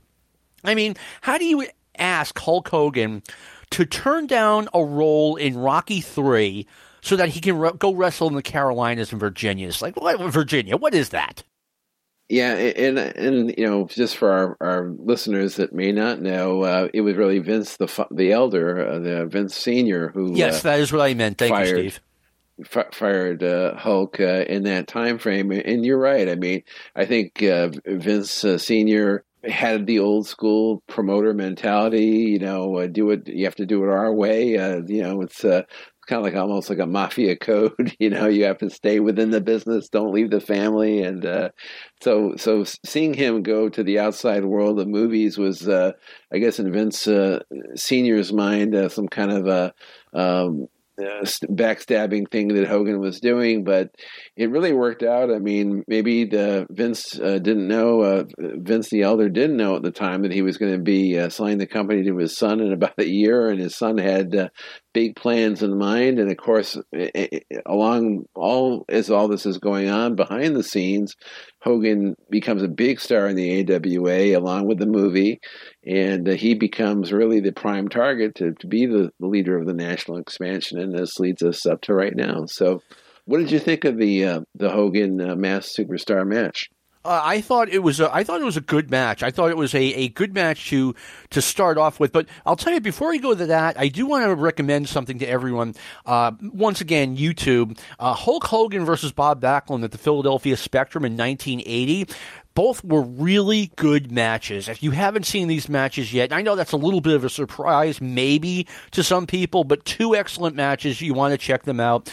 Also, Steve, Hulk Hogan was talking about doing a centerfold for a magazine, and it turned out that was We Magazine, where he posed with one girl, his arm around one girl in a bikini, another girl who was topless, and from what I hear, Mrs.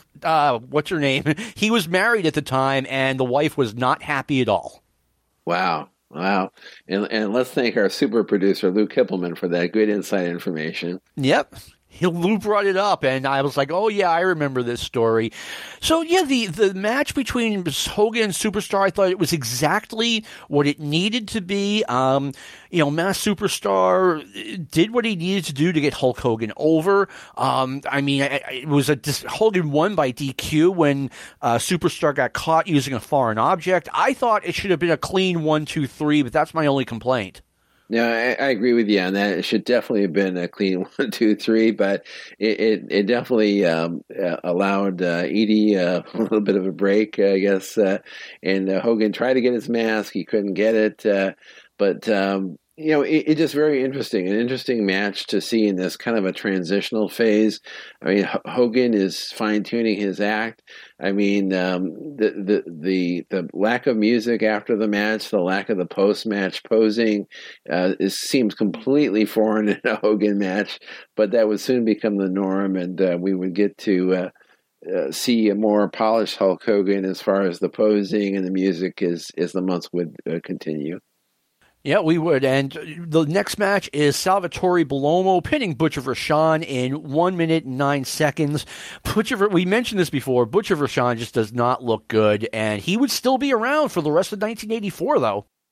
Yeah, he was very obese and almost elderly looking. Yep. And the only purpose he really served this year was to be in the Butcher Vachon wedding on TNT, which we'll be reviewing in a few months.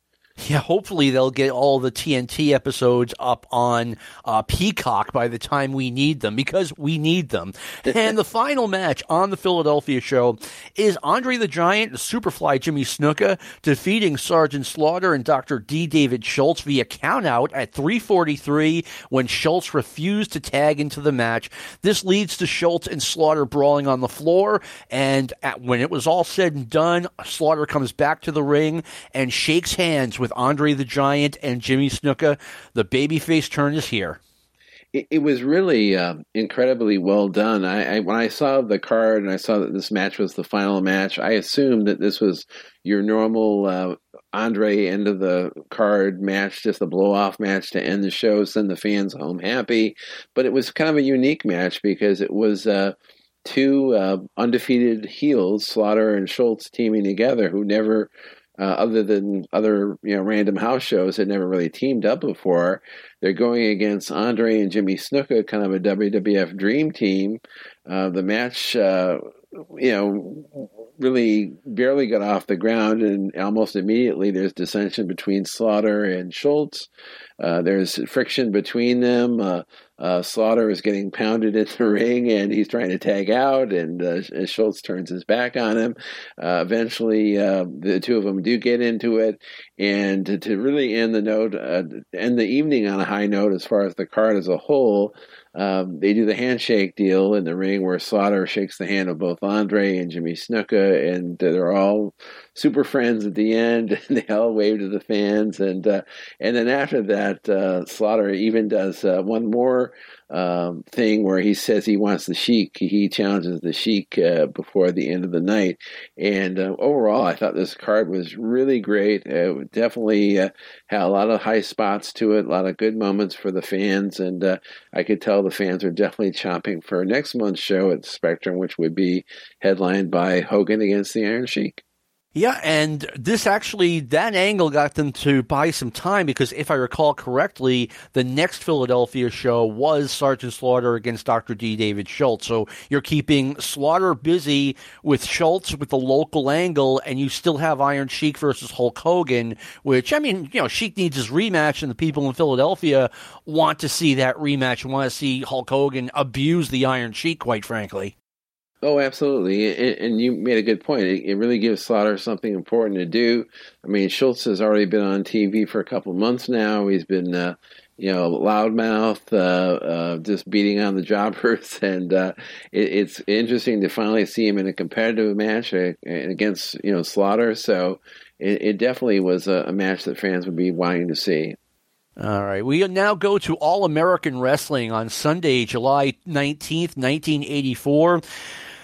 Talk about just waving a flag and saying, hey, this is now a throwaway show. They're on national cable, and they're just not maximizing it. I don't get it. They open up with a match from 1981. Now, I can see if this was a Hogan match or a Slaughter match. It's Curt Hennig against the now retired Bulldog Brower. Hennig's not even with the promotion, and he was kind of a job guy back then.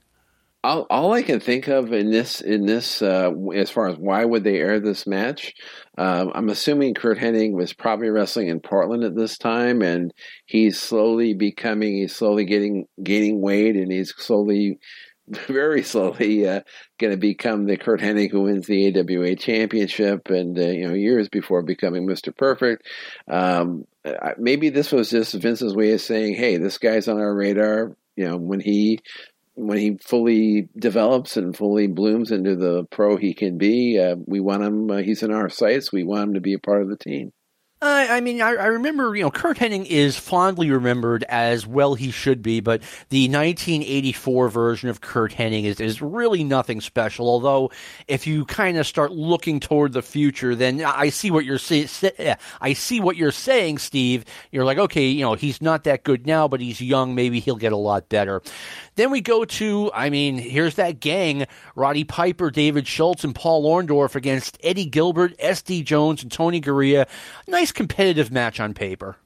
Oh, definitely. And you're right. It is kind of the new leaders versus now leaders, kind of a pre-NWO gimmick of Piper, Schultz, and Orndorff, these invading heels, and they're definitely making a name for themselves.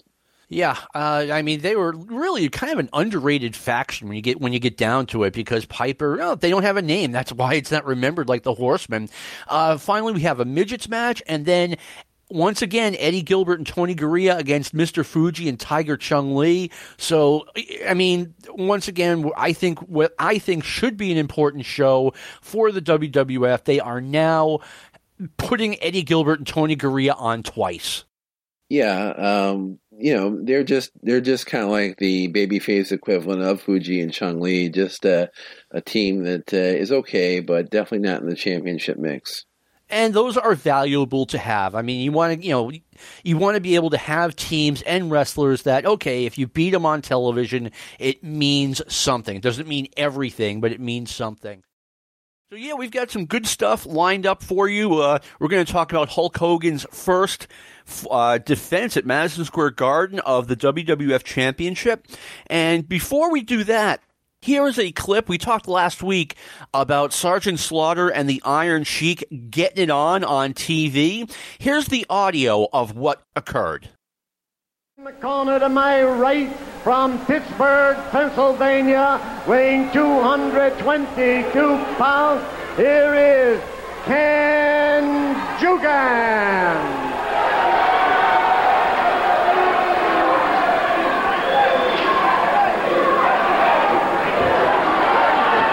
Confusion in the moment.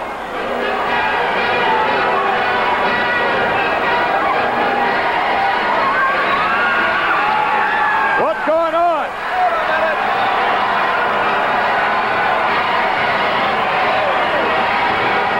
Wait a minute. What? Everyone is standing on their feet. There is a lot of confusion here. What's this? Sergeant Slaughter is making his way to the ring.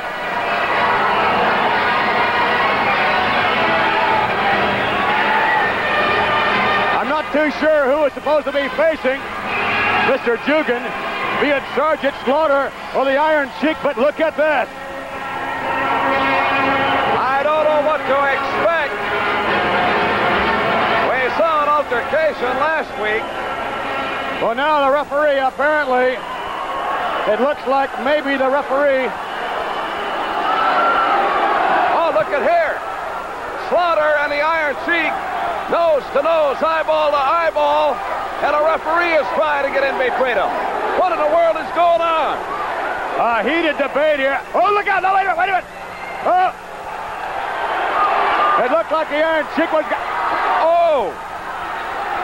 There's Slaughter just inviting the Sheik to try it on a chin one time. Slaughter had better watch himself with the Iron Sheik. Apparently, the referee is going to escort Slaughter out.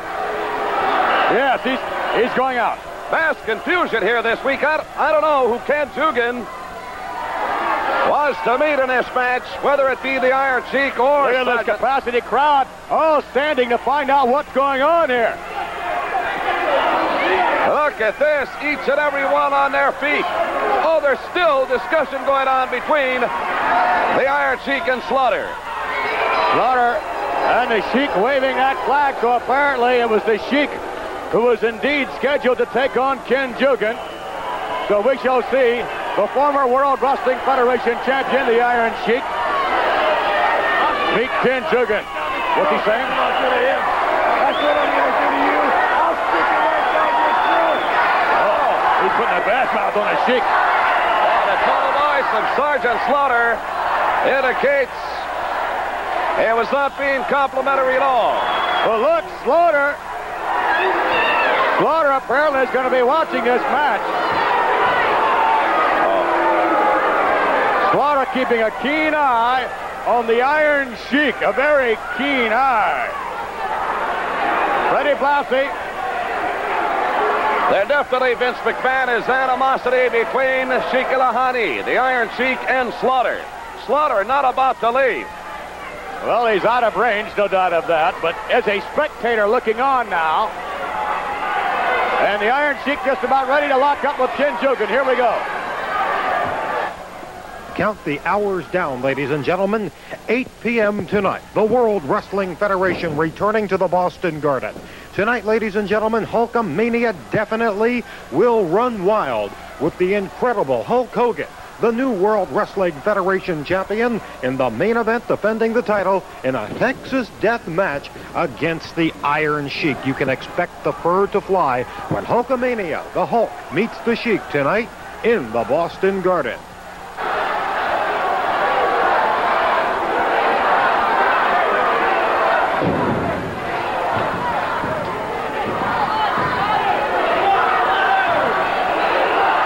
Sergeant Slaughter still looking on. Listen to this. Listen to the chat. We want Slaughter to think. We want Slaughter, and the Sheik is really upset. The Iron Sheik going against Ken Jugan, picking him up. Oh, and over. Nice maneuver by the Iron Sheik, too, and he gets his man.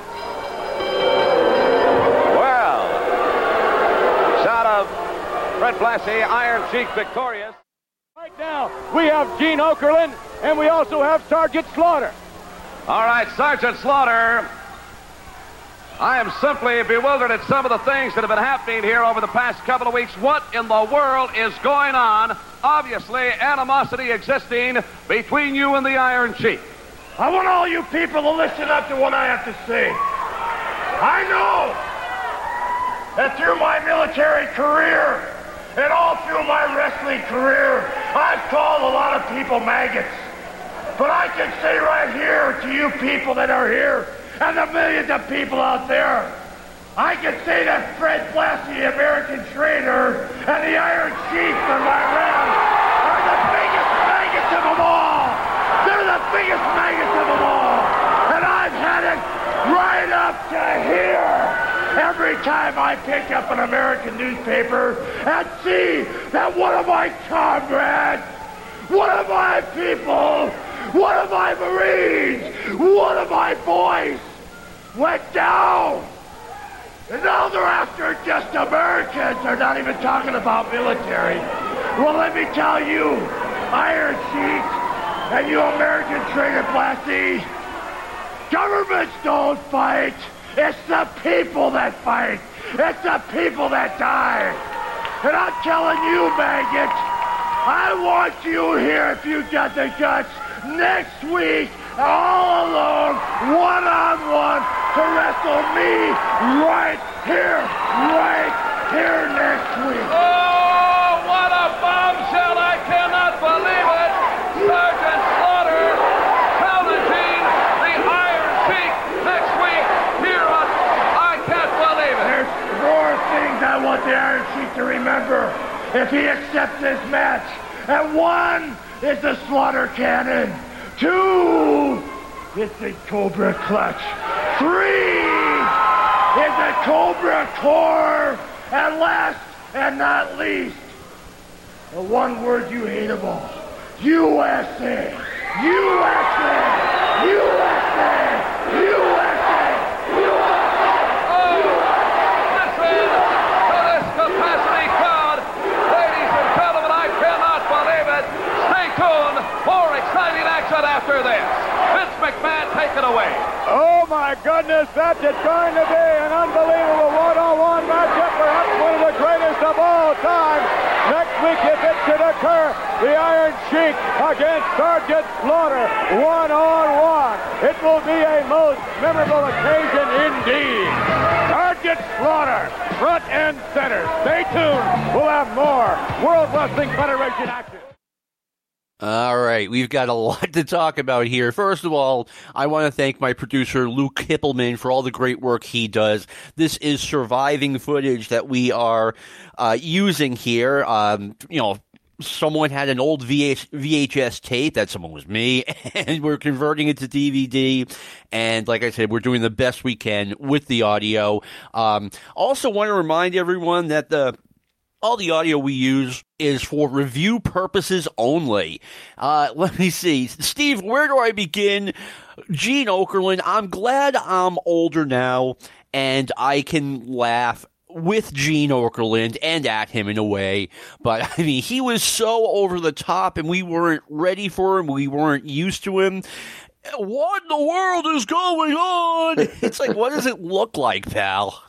I think he, when he really hit that high note, I kind of thought he ripped his Depends or something, but he was really, even by his standards, he was really obnoxious on that one. But Vince did a really superb job of pumping up the angle and, hitting all the right notes. But Okerlund was just taking up space, but he was holding the microphone for Slaughter, so I guess that part was important. So, yeah, and Vince is getting more and more like Gene as opposed to the other way around. Sergeant Slaughter's going to be keeping a keen eye on him, a very keen eye. It's like, welcome to wrestling in 1984, where we're kind of going down, we're in uncharted waters, so to speak. Yeah, he's extremely animated, Vince is. I mean, really much different than the old Vince, who was the Howard Cosell type and a very man of few words. Now he's really putting a lot of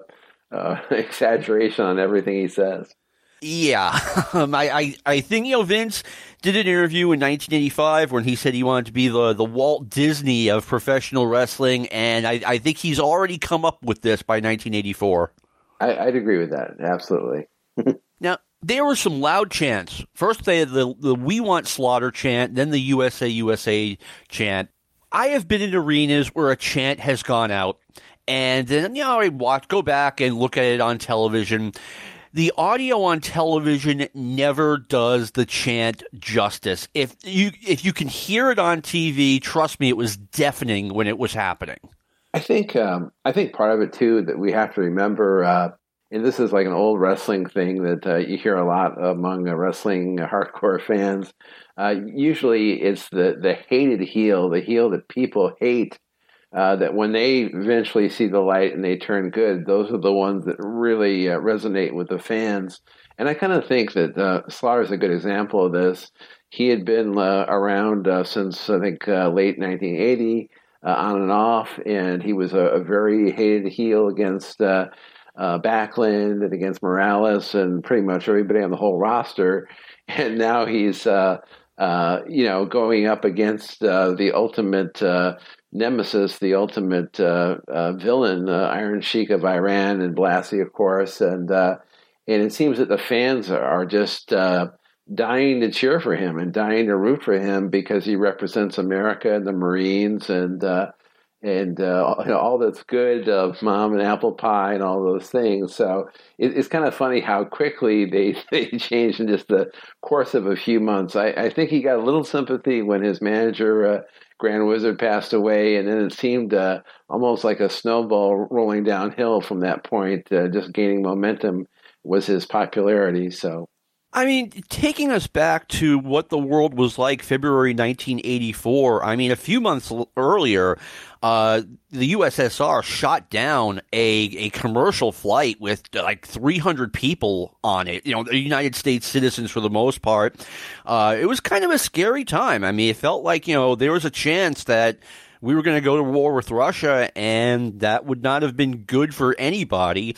And, the 1984 Olympics were coming, and Russia had announced their intent to boycott them, and it was very much people. I think when they're afraid like that, they kind of cling to patriotism. So you have, like you said, Sergeant Slaughter. He's billed as a Marine. He stands up for his country. I mean, by this point, coming into this point, I think people really wanted to cheer for him. Yeah, absolutely. And to your point, there was a movie, Red Dawn, about a bunch of teenagers that stood up against the Russians or something to that effect. And I know Slaughter has mentioned on a couple of interviews that it was around this time, supposedly, the story goes, he said that he got stuck on an elevator or an elevator ride with former President Richard Nixon.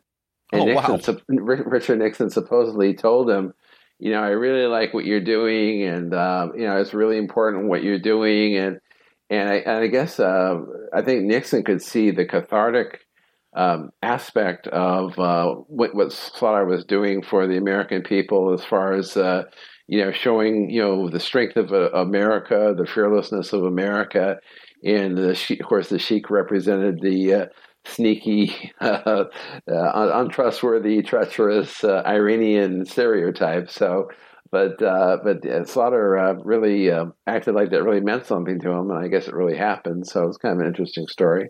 It really was, and I think no matter what, I think this was the plan from jump. They were going to bring in Iron Sheik and have him feud with Sergeant Slaughter, and really, it was as organic a feud as there could be. And Sergeant Slaughter, he's finally a babyface. And it's interesting too that as far as their backgrounds go, Khosrow Vaziri began his pro wrestling experience working in Vern Gagne's camp, and was a trainer and learned pro wrestling through Vern Gagne. And I guess Sergeant Slaughter basically learned in I don't know if it was the same camp that Vaziri was in, but one of those early camps. Now here they are later. They're both really solid pro wrestlers. They both had lots of success on their own over a number of years, and now here they are for the first time engaged in a major feud with each other, and it really resonated on the East Coast. And since we're talking about the national expansion, it resonated throughout the country as well. Yeah, and he's originally from Iran. He's legit from Iran, and in 1979, there was a severe shift in Iran where, the United States was buddies with the Shah. Well, the Shah's gone and the new government hates the United States. They took hostages from the United States. This is less than 5 years before this angle. And believe me, Iran was not a very popular place with people in the early 80s. Oh yeah, I mean, one of the most popular TV shows of that time frame was Nightline with Ted Koppel, and that show, which eventually became kind of a news magazine, like an Oprah Winfrey or Phil Donahue type show. It originally began as what's going on with our hostages every night, like a daily update on the hostages. So it was definitely a time of paranoia and fear.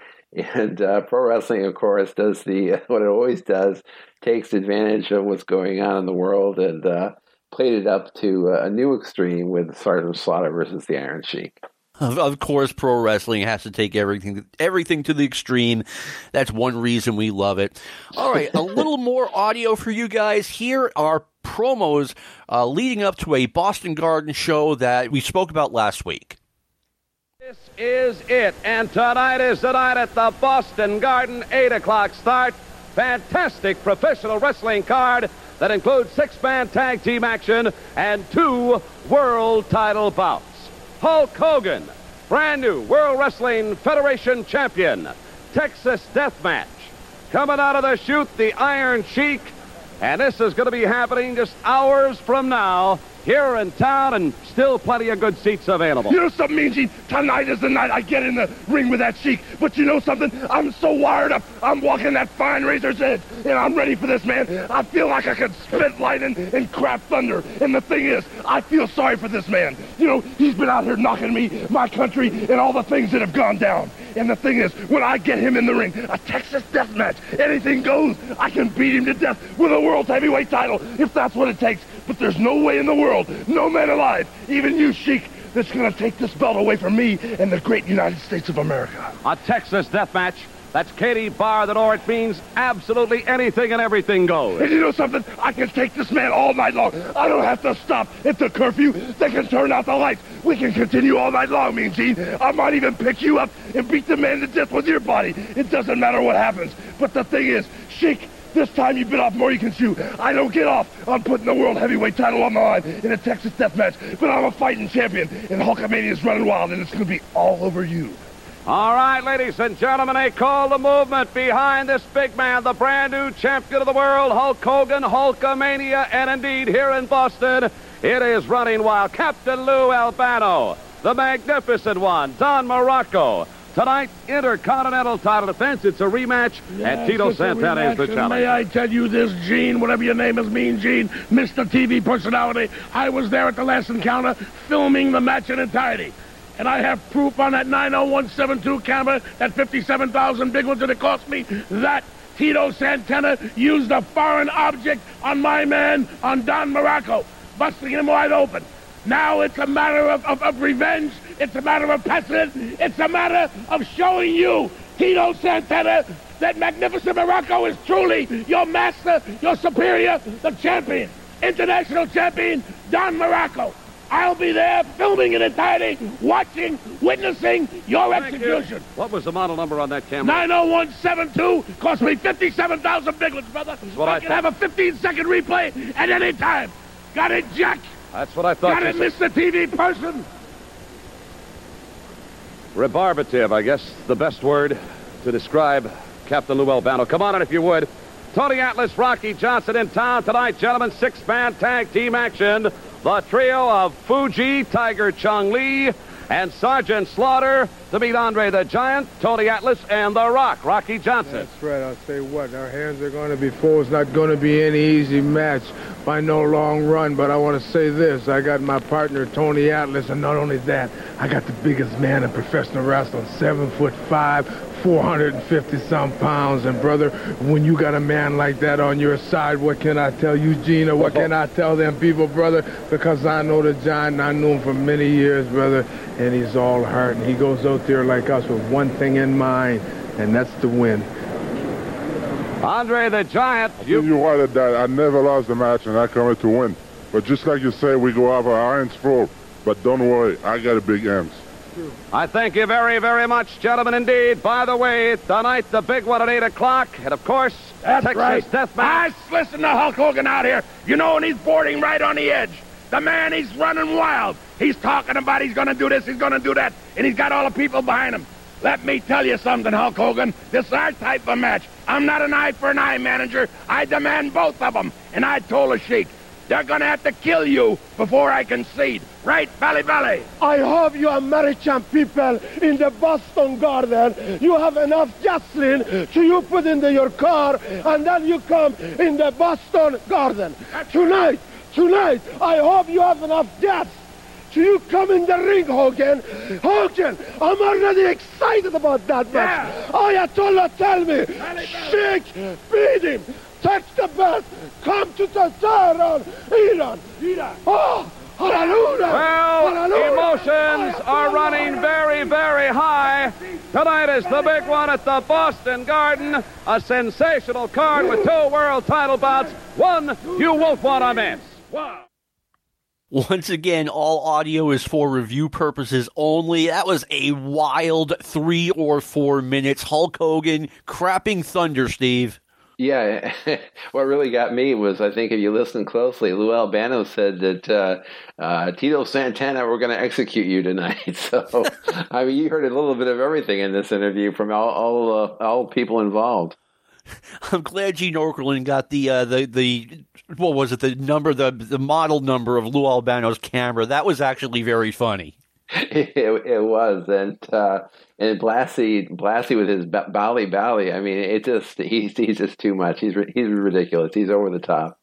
Hogan was so over the top, and I look back and I loved it. I mean, Bob Backlund provided many great memories for us, but I mean, Hogan just blew his doors off. Bob would just, kind of come out and look at the floor and speak very softly, almost no matter what. Sometimes Arnold Skolin would go out and do the same on his behalf. And Hogan, now we have this wild man who just came in and took over. Yeah, when you look back at the history now, I mean, it's been so long, and I mean, we're talking about ancient history right now ourselves.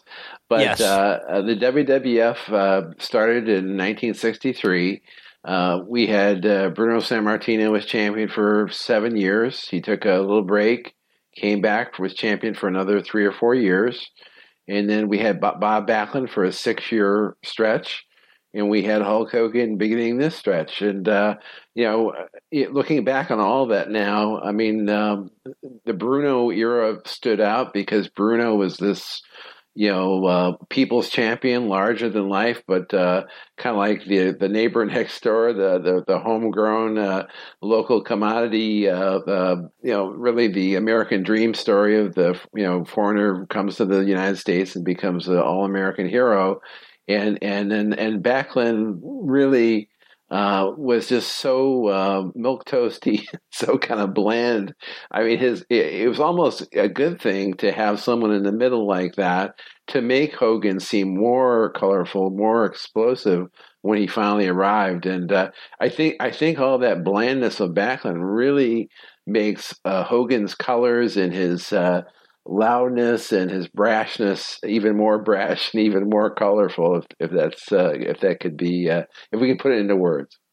No, I thought it made a really good contrast between the two. Let me ask you something, Steve. Now, what, in your opinion, what do you think they were doing with Bob Backlund after this? Like, I don't know. It seemed like they took a wait and see attitude with it. Like, were they going to make him kind of the number 2 guy, or just, someone else on the babyface roster? I mean, even by this point, Slaughter had passed Backlund, and probably so did Jimmy Snuka, but Backlund was still going to get main events in Madison Square Garden and in Boston.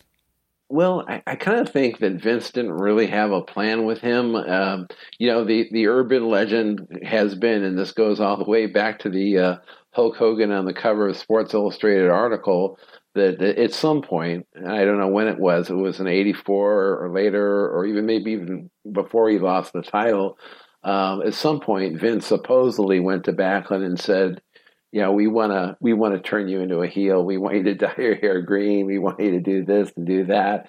And, it's become an urban legend. I don't know how much of it is true, but one thing that is certain, I mean, compared to, say, when Bruno was the living legend to Backlund as champion, or later on when Warrior was champion and they deemed Hulk Hogan the immortal Hulk Hogan, and he was kind of in that Babe Ruth Bruno position, they weren't grooming Backlund for that, because otherwise they'd been calling Backlund something like the semi-immortal Bob Backlund or something like that.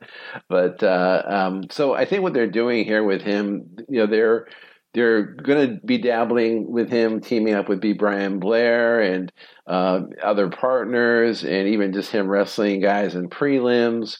And eventually he gets phased out. But you can just tell that barring him turning heel one way or another, they're just not going to do anything with him. I mean, my theory has always been that Vince McMahon just basically, he knew Bob Backlund was not going to turn heel. He just knew it. And instead of firing him, he's like, Bob, turn heel or leave, and he left. That's always been my theory. I'm trying to remember in Bob's book if he said that he was asked to dye his hair green. I know in the book he said he was asked to turn heel and he just wouldn't do it. Backlund's not going to dye his hair green, for God's sake. Yeah, I mean, that sounds like they really wanted to, if there was any truth to that at all. I mean, it sounds like they had kind of a goofy angle for him, but I think what you said is right. I think that they just realized that his time had come and gone. It really wasn't a role for him in the WWF. He was too young to retire.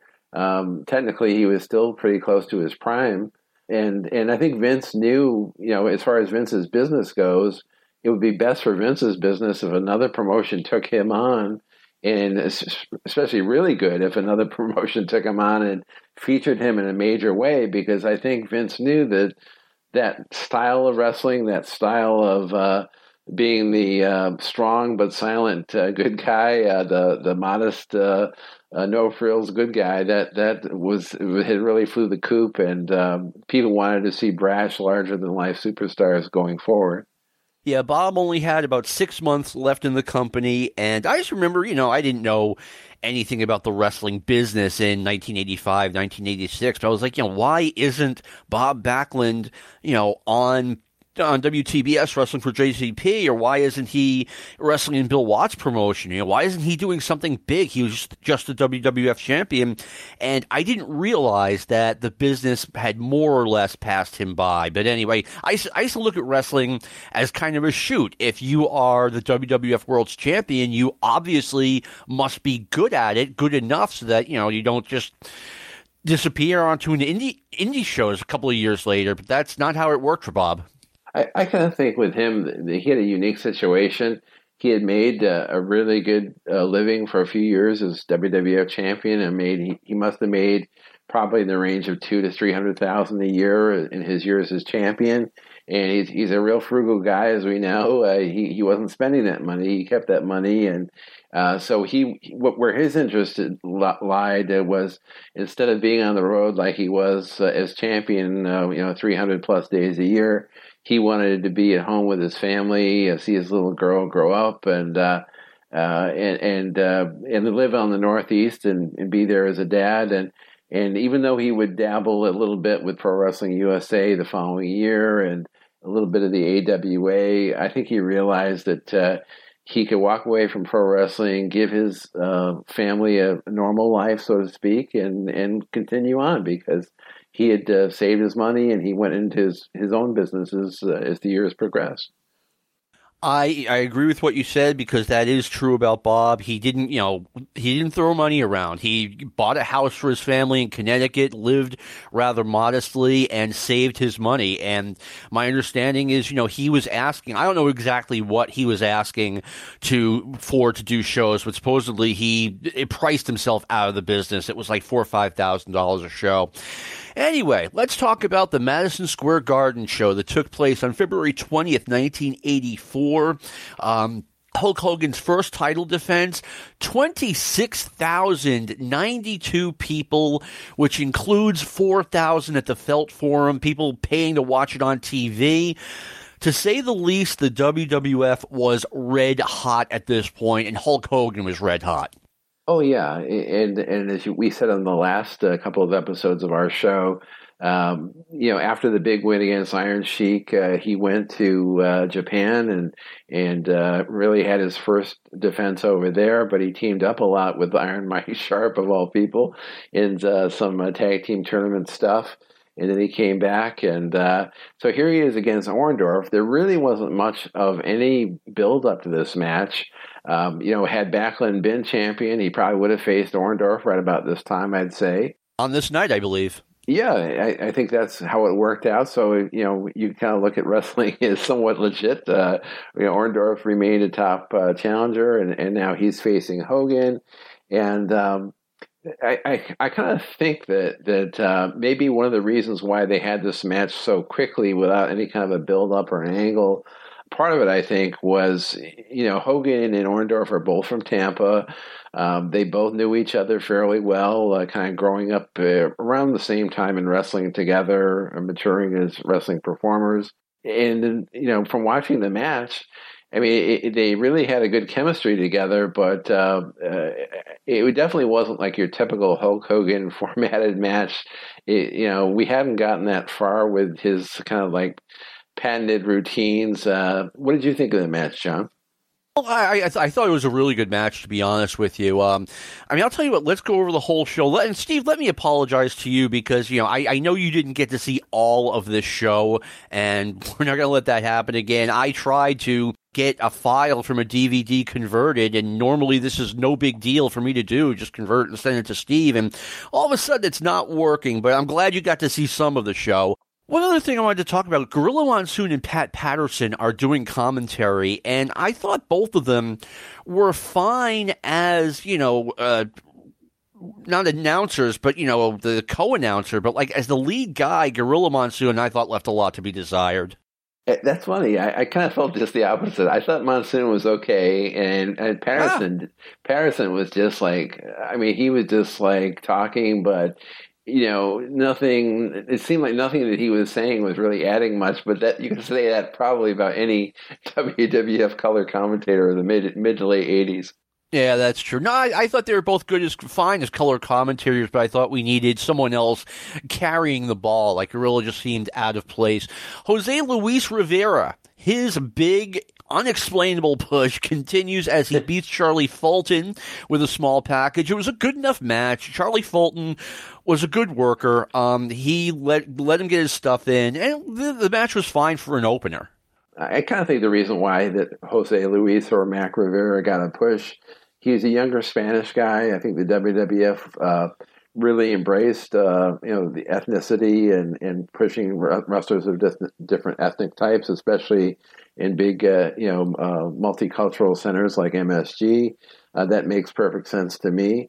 Charlie Fulton, I think was really an underrated wrestler. I don't know. I never heard him talk in any territory or never see him do any interviews, but it would have been interesting to see if he had been given a role in maybe even a different promotion, what he could really have done. This dawns on me. Charlie Fulton coming into the WWF in 1981 is a lot like Jose Luis Rivera's push right now. Fulton got, when he first came in, he got 2 or 3, maybe 4 wins on television, and then he immediately descended into a jobber's role, and that's what we're about to see happen with Jose Luis Rivera. Steve, I agree with you that, it's definitely good to push Hispanics in areas like, New York, Philadelphia, all throughout the Northeast. I'm just questioning why they picked Jose Luis as the guy.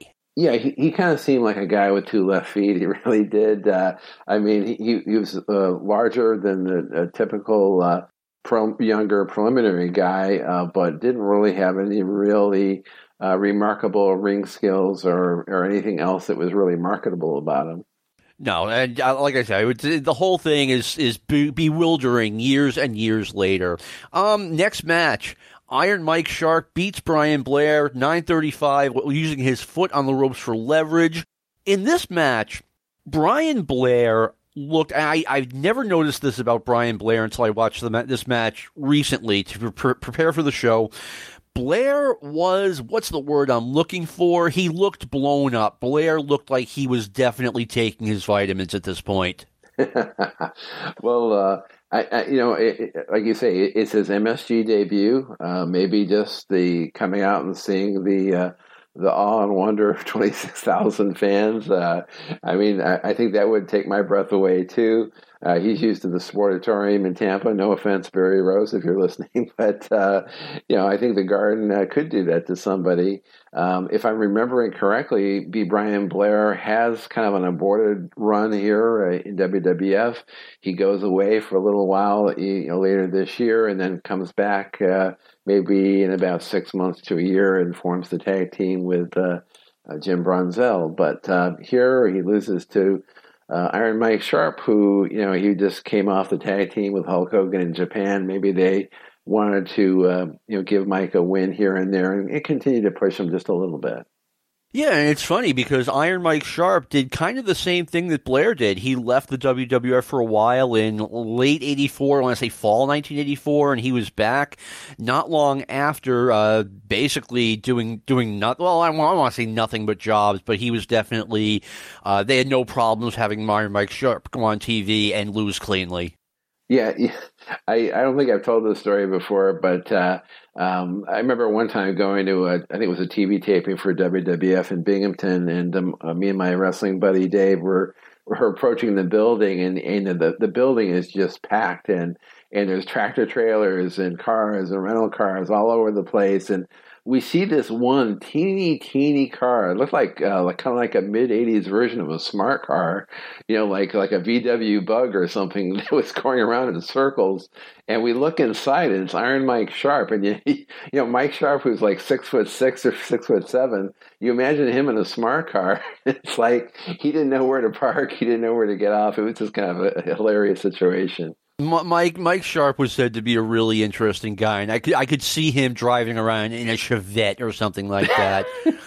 This match, the match was okay. They had one of the worst finishes I've ever seen, where Iron Mike Sharpe uses the ropes as leverage to pin Brian Blair. There was no way the ref could have missed it. It was right in his line of sight, and he just continued to count 1, 2, 3, and Brian Blair, his shoulders weren't even down. The match was okay, but that finish was terrible. Yeah, that was one of the matches I didn't have access to, but I don't mind missing that match, honestly. I was going to say, you did not miss much. Next up, Afa from the team of the Samoans versus Tony Garea. It occurred to me that we had two multiple-time WWF Tag Team Champions going at it. But this match is just card filler at this point. I mean, Garea really is card filler at this point. My understanding was he was very popular when he first arrived in the WWF in 1974 and 1975, and his push is just over here. And really, I think they could have done a little bit more with him. No, I agree with that. I mean, he never changed. He always had the same look, the same gear, the same smile on his face. He never aged. But he's going up against Afa here. And, Afa, again, another guy who's been in the WWF since 1980, and he's huge. And, they are going to do something with the Samoans. So I can see why he went over Garea in this match. Tony Garea, every 2 or 3 weeks, went to his barber, and they kept giving him that Don King haircut. This was an extremely slow, plodding match, even by WWF standards. Is this one of the ones you missed? Thankfully, I missed that one. Yeah. I was going to say, don't go looking for it. It was by WWF standards not good. Next up is the Iron Sheik defeats Eddie Gilbert via submission with the camel clutch at 5:48. Steve, I don't know if you saw this one. It was a good match. Maybe they needed a better opponent to kind of fatten Iron Sheik up before his feud with Slaughter, which was which was going to be starting very soon. Eddie Gilbert just wasn't booked as a star at this point in his career. He was even further down the card than Eddie Gilbert. Tony Garea, excuse me. I'd say Eddie Gilbert probably wasn't even at the level of say, Quick Draw Rick McGraw at this point. At least Rick McGraw had a little fire, and he was on the juice, so he was a little bit pumped up. Somehow Eddie really miraculously transformed himself to become a big heel in the UWF a couple of years later. I don't know what happened to him in the next couple of years to go from this meek and mild Eddie Gilbert into this great loudmouth heel manager with his little faction that he had in the UWF. He was very effective over there. But here in WWF, he's just like white bread. He's just boring, and Sheik made short work of him in this match. Yeah, Eddie Gilbert, later this year, he left the WWF and went back to the Memphis promotion and became part of the New Fabulous Ones tag team with Tommy Rich, it's not a fondly remembered team, but they were actually pretty good in the ring. I thought Tommy Rich playing the role of a fabulous one at that point, I still saw him as a single star, so I thought him being in a tag team in Memphis with Eddie Gilbert was, certainly beneath his level of talent. Little was I realizing that Tommy Rich's stock was falling quickly. But yeah, Eddie Gilbert, I mean, that was an amazing transformation for him. Yeah, it harkens back to the mid '70s when Kevin Sullivan was this really clean cut All American babyface in the WWF. He would be in the opening match at MSG when Bruno was champion, and he had all these great matches on TV as this young strong guy from Boston and clean cut. All American looking, and I did take a little hiatus from wrestling in the early '80s. I'm at the drugstore and I see a wrestling magazine. I pick it up. It's Kevin Sullivan with paint on his face. He's a devil worshipping guy going against Dusty Rhodes, and it's like, what did I miss? Where have I been? And so these things happen in wrestling. Yes, they do. I remember picking up a magazine in 1980 and seeing that Kevin Sullivan was now high up on the card, teaming with Stan Hansen in Georgia. And I was like, wait a minute, I've seen Kevin Sullivan. I guess Ken Patera really didn't end his career with the swinging neck breaker, but I mean, I just didn't see him as a top guy, and he turned himself into that, and good for him. By the way, Kevin is not from Lexington. He's not from Boston. He's from Lexington, Mass, which is like a major, major money part of Metro Boston. Okay, well, that's how he could afford to be the head guy in charge of these crazy factions. With Buzz Sawyer and Molokai walking and what's his name? Mark Lewin walking out of the ocean and becoming the Purple A's. All right. Next up, Roddy Piper and Dr. D. David Schultz defeat the Invaders when Piper pinned Invader number 2 after Schultz hit an elbow drop from the middle turnbuckle behind the referee's back. Basically, Piper and Schultz cheated their way to victory. The Invaders, watching this match, number one, Roddy Piper, not the biggest wrestler out there. Big guy if you see him walking down the street. Schultz is a big guy. But the Invaders are tiny. I'm looking back, I'm really surprised that Vince McMahon picked them to come in and win the tag team championships, which never happened. Probably I don't know. Probably because they just changed the formula. Yeah, they like you say, I think that they were for a time on the books probably to win the title, but they probably realized just how small they were, and I don't think that the fans really, although they got cheered at times, I don't think the fans really took to them like, say, the way fans got excited like during those rare Tiger Mask matches at MSG or when Mascaras wrestled. It wasn't like a pop like, oh my God, we got to see these guys again. I think it was like, these are obviously two young guys and they're improving and they're working hard and blah blah blah. But I don't think they really caught on with the audience at all. No, I can speak for myself and the people that I watched wrestling with and went to wrestling with that no one was into these guys, and I just couldn't imagine. I mean, the Samoans are huge, and these guys are going to beat, I was like, wow, they're really going to have these guys beat the Samoans, but that's not what happened. Let's talk a little bit about Roddy Piper. On February 20th, 1984, when this match happened, I knew who Roddy Piper was from the magazines, had seen him a little bit in Georgia as a babyface, and, both as a heel and a babyface, but now he's in the WWF, and by this time, I could tell, this was going to be something special, really special with this guy. Yeah, I remember watching every week on the syndicated show when he was hosting Piper's Pit, and as you know, I mean, you watched wrestling at the same time period I did. I mean, the matches for the most part were very forgettable. You'd have a few good interviews, and then the show was over with. But Piper's Pit gave each show a little bit of a spark, a little bit of something. It was much more memorable than most of the things you would normally see. And I had friends that didn't really watch wrestling as much as I did, or didn't even really like wrestling, but when they kind of caught into Roddy Piper and found out who he was, I mean, he made people that didn't like wrestling watch wrestling just to see what he'd have to say. And I think that's why a lot of this really caught the mainstream attention.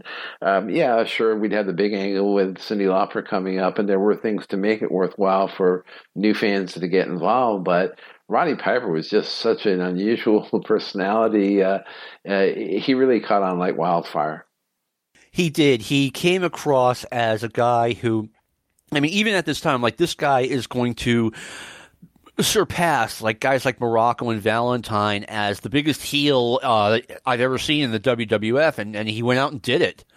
Yeah, and I think I think what's cool about his story is, as you said earlier, he's not the biggest guy in the world, and it wasn't like he had a special move or a deadly move, like, say, the DDT with Jake or some other wrestler's deadly move.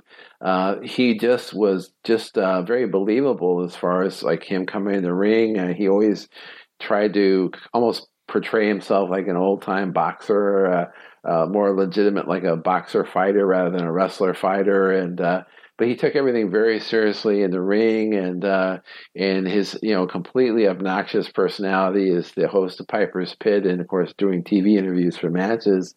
People wanted to see him get his ass kicked, and it was really easy for the fans to say, I can't wait to see Hulk Hogan beat whoever he's wrestling. I can't wait to see so-and-so pound on Roddy Piper because I hate him. So those things were really huge in selling tickets for WWF at the time. I mean, I loved Roddy Piper. I found him to be so funny, so crazy, so entertaining. I mean, he was quickly becoming my all-time favorite wrestler by this point. Now, Ric Flair's my all-time favorite, but Roddy Piper's on the next tier down. Next match is new Intercontinental Champion Tito Santana defeating Don Muraco via countout when Muraco had his head trapped in the ring ropes after Santana hit the champion with a flying forearm. Steve, did you get to see this one? This one I did not get to see, unfortunately. The finish was hilarious. Muraco, his head is caught in the ropes, so in theory, the ropes are wrapped tightly around his throat, and the referee just gets in his face and starts counting 1, 2, 3. Like, don't even think about helping this guy. It was too much. Muraco is really heavy here. And this was a slow-paced match. It was not a very good match. It was better than the Boston match, I remembered. But I've had people tell me over the years, I'm like, oh, yeah, I was there for Santana beating Muraco in Boston. It was an awful match. And I've had people say, no way, those guys were too good. And to me, the last two Madison Square Garden matches are, I don't want to say proof that I'm right, but certainly an indicator that I'm right. This was not a very good match at all, very slow-paced. I just think, and I've said this on one of our recent shows, I just think that the touring schedule that the WWF had Muraco on was pretty wild. I mean, they were in California for a day or two, and then back to New York, and then to Ohio, and they were really starting that whole national thing. And as I said on probably the last show, the whole war with Snuka, I don't think either man was the same after that. I think it took a lot out of both of them. And I kind of think Muraco at this point going up against Santana, who's young and fresh and had just come from a really meaningless tour of Georgia. Tito's full of vim and vigor, and he's ready to do a number on Muraco. And Muraco has nothing left in the tank. I mean, he's got the reputation. He's got the great talking and some great villainous heeldom going on, but other than that, he's spent. He's just exhausted. So I can see why Tito really probably stood out much more in this match. I want to do this every show. A lot of the materials we use are from the History of WWE.com website. It's just all one word, History of WWE. And I want to thank Graham Cawthon and Richard Land for all the great work they've done, because I was able to research something. Looking back, remembering, I'm like, okay, Muraco left after this and came back like fall towards the end of the year with Mr. Fuji as his manager. He never really went away. He just kind of was off TV for a while, but he was wrestling at the arenas. Yeah, it was, this is really definitely a part of the national expansion. It wasn't like the old days where, you'd send a Muraco to Georgia or send him to another territory and he would do his thing there and come back. I think Vince knew that he wanted guys like Muraco, and we'll use Greg Valentine as another example. He wanted him on his roster, and he'd use him as he saw fit. And pretty soon, Muraco was going to be sent home and go and surf the waves and do his surfing and see his family. And I think the next major time you would see him was for the calendar for the end of the year for the 1985 WWF calendar. They showed some promos of him on a surfboard, and that was kind of the first inkling that Muraco would be back on the scene before you know it. Yeah, he left for a couple of months, and that's it. And then, we'll get more into this when it happens, but, Mr. Fuji transforms from a wrestler to a manager and becomes Muraco's manager, and those two supposedly were very close. But anyway, next match, Andre the Giant against the Masked Superstar. Andre wins with a splash in 7:46. One observation I made is Masked Superstar was a huge guy. And he was still dwarfed by Andre the Giant at this point. Andre was so big. Now, this was one of the matches I was able to see. Apparently, someone had it appeared on one of the old Coliseum videos, and someone put it on YouTube or Daily Motion. I can't remember which. But you're very right about that. But I will say about Bill Eadie, he looks so big here. I mean, so jacked up. Really on the juice here. I'm just imagining that between the time that he is here in early 1984, and by the time he returns, either as a machine or the time he began was Acts of Demolition, and later in I guess early '87. He definitely appears smaller. I mean, as far as like not as heavily on the juice, but this match with Andre was kind of like your typical Andre match from the past. Mostly comedy, mostly just comedic spots. There was a brief time where Eadie gets controlled and pounds on Andre a bit, but it doesn't last long, and it's okay for what it is, I guess. I mean, in my notes, classic Andre match where he ragdolls his opponent. And that's pretty much what happens here. Bill Eadie's not going to be with the WWF for very much longer, but I mean, he did a really good job here. Andre, by this point, was pretty immobile, and Andre is either just standing there or laying down, and Eadie's doing all the work, but it was a decent match. It was, yeah. You're correct. Eadie did a lot of bump taking and moving around, and I've seen many shoot interviews with Bill Eadie, and he basically said that that Andre was one of his close friends in wrestling, and he loved helping Andre, loved working with him and doing jobs, obviously. So it must have been easy to do it for his friend Andre. Ah, okay. I did not realize they were close. Hulk Hogan defeats Paul Orndorff via countout when Hogan backdropped Orndorff over the top rope to the floor. I guess I compared it, and I want to hear what you think, John. I comparing it to their later matches when they had their great feud in '86. To me, this match is a very good match, but it's different in that there's not really much heat involved because it's not like there's no feud or angle to get it kick-started. The fans were into it, no doubt about it. But when they had their great feud the following year in the summer and fall of '86, the heat was just off the charts, and the crowds were just incredible crowds, and they just had their routine down so pat. Here it's like seeing like a Broadway hit on opening night. Compare it to like a Broadway hit like in its second year. It's like a different type of a comparison. Yeah, and this is a difficult match to book, in my opinion, because, I mean, Hulk Hogan has to go over. Right. At the same time, you have to protect Paul Orndorff. He's still new. So they did a thing where Hogan just backdropped him over the top rope and he was counted out. I've always wondered, as a wrestling fan, like why pinfalls are so much better to a fan or so much more valuable. That win is so much more valuable than a countout. I mean, Hogan rendered Orndorff unable to continue. So to me, it's a clean win.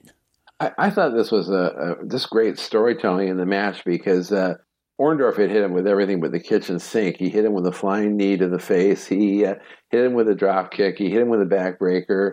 They did right in the center of the ring. Orndorff pile drove him. But the announcers pointed out that rather than try to, hook the leg and pin him 1, 2, 3, Orndorff had to go and, mock Hogan and pose to the crowd for about a minute or so. And by the time Orndorff got on top of him, Hogan powered up and just like popped him right off at the count of 2. So, as far as the storytelling, it was very, very interesting. And then it looked again like, Orndorff's going to pile drive him for a second time. But that's when he powered up and Hogan backdropped him over the top. And you're right. It was a compelling end of the match. You felt like Hogan had escaped with a win, but a very tough win over a very tough opponent.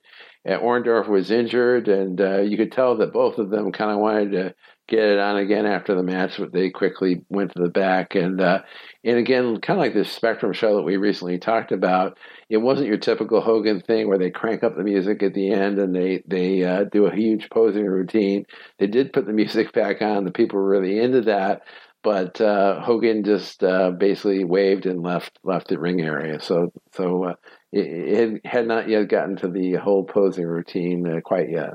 Not yet. I mean, this is really an interesting topic in general because we're talking the earliest WWF version of Hulkamania. One little side thing, back in the late 80s, early 90s, let's call it, there was a trainer around here who told, and I'm not going to name him, but he had a pretty decent school. He would tell the wrestlers that work rate did not matter.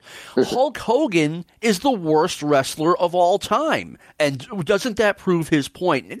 That's ridiculous. In 84, Hogan, I'm not going to say he was Ric Flair, but he was definitely above average. And it's funny how history changes things. I got the Observer back issues, and in those early 80s issues of the Observer, Hulk Hogan was actually a fairly highly rated wrestler. He'd be probably in the top 30 or so. But around this time, the WWF, I'll say the Meltzer readers, the fans of the Observer, really hated the WWF. And I don't know if it was because Dave was maybe kind of against them, or it seemed like he was at the time. But they, the readers of the Observer, felt Hogan was just terrible, and his work had really dropped off the charts. I think Hulk Hogan is a very smart worker in the ring. I mean, when he has to wrestle, he does wrestle, like we talked about the match with the Great Muta in Japan. I mean, when he needs to turn it on, he turns it on, but he knows how to work New York. He knows how to work certain cities. He knows when to brawl. He knows that people want to see the brawling. They don't want to see a ton of wrestling, honestly. They want to see the brawling and the stuff. So I think he really knew how to read his audience, is what I'm trying to say. Yeah, I have read old Observers from like 83, 84, and everyone just hates the WWF, and it's because, it really was not a work-oriented promotion like, Mid-South or Florida. It was all about it was mostly about showmanship, let me put it that way. Next up, we have Jimmy Snuka pinning Samoan Samu in 9:32 with a crossbody off the top rope. My reaction to this in 1984 would have been, oh my God, another Jimmy Snuka versus one of the Samoans matches in some shape or form. I mean, I thought they really ran that into the ground. Yeah, well, I think this was kind of a period where I think Jimmy was kind of between feuds. It was before the Piper feud, and it was a little bit after the Morocco feud. So I think they're just like letting him beat kind of like mid-card guys to kind of like beef up his record and also puff up his status amongst the other wrestlers as far as the fans go. So another win for Jimmy doesn't hurt him, but I'm kind of like you. By this point, I think Jimmy's almost overexposed at this point. Yeah, Jimmy, this was more a showcase match for Jimmy Snuka. Hey, we've got Jimmy Snuka on the card for you. Here's something I'd like to talk about.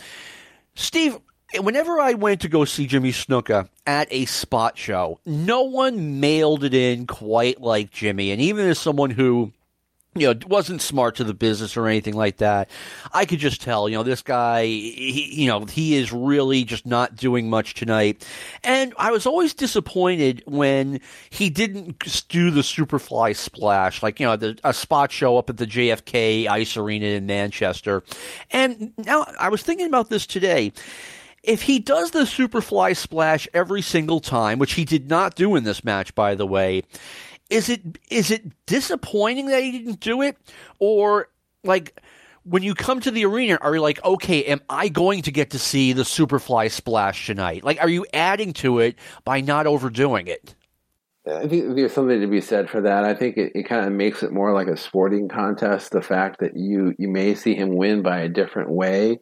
And I know, from stories that have gone by over the years, I remember when he did return to WWF around 89, he was wrestling Honky Tonk Man. I know they were going around the horn together, and I know at one point Honky had some rib injury that he was kind of mending, and he asked Jimmy before the match, can you maybe beat me a different way tonight rather than jump off the top rope?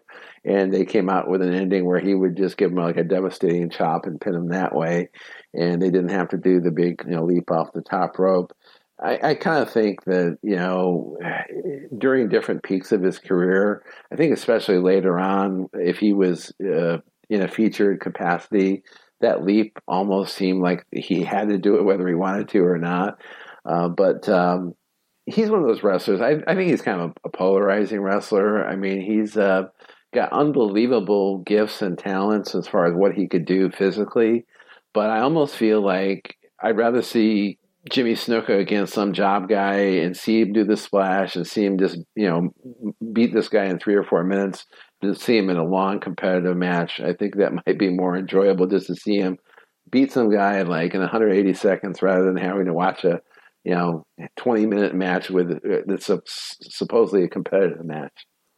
No, this was another very slow, very plodding match. And I kind of get it, too. I mean, Snuka couldn't do the Superfly splash off the top rope every night at this point in his career. I mean, I think he's in his early 40s by now. He's been wrestling since the 60s. And just as a side note, Steve, I got to see Jimmy Snuka versus the Honky Tonk Man in a cage match up at the JFK Arena in Manchester, New Hampshire.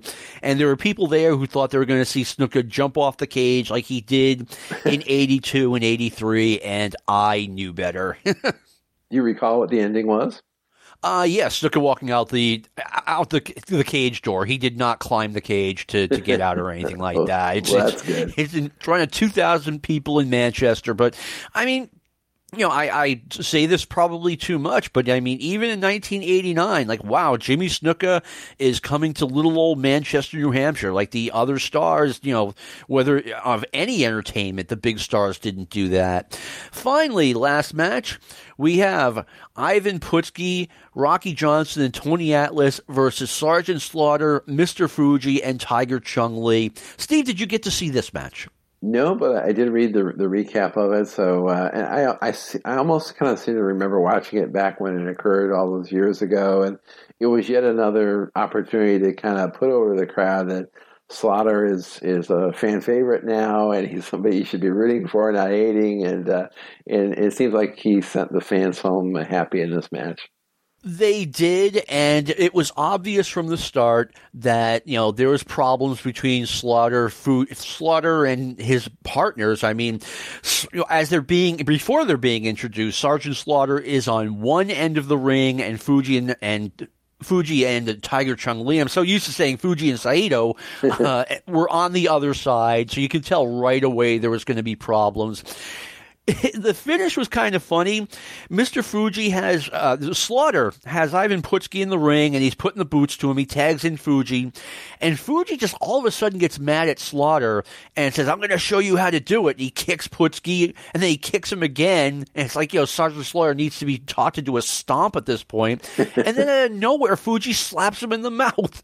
So wow. Sergeant Slaughter pushes him, Putski pins Fuji, and then Fuji and Chung Lee leave the ring, and Slaughter has new friends in Putski, Johnson, and Atlas. Someone gives Slaughter an American flag from the crowd, and he's parading it around, and they're chanting USA, USA. Yeah, and watching this, and we saw that similar ending in the Spectrum show that we recently talked about too.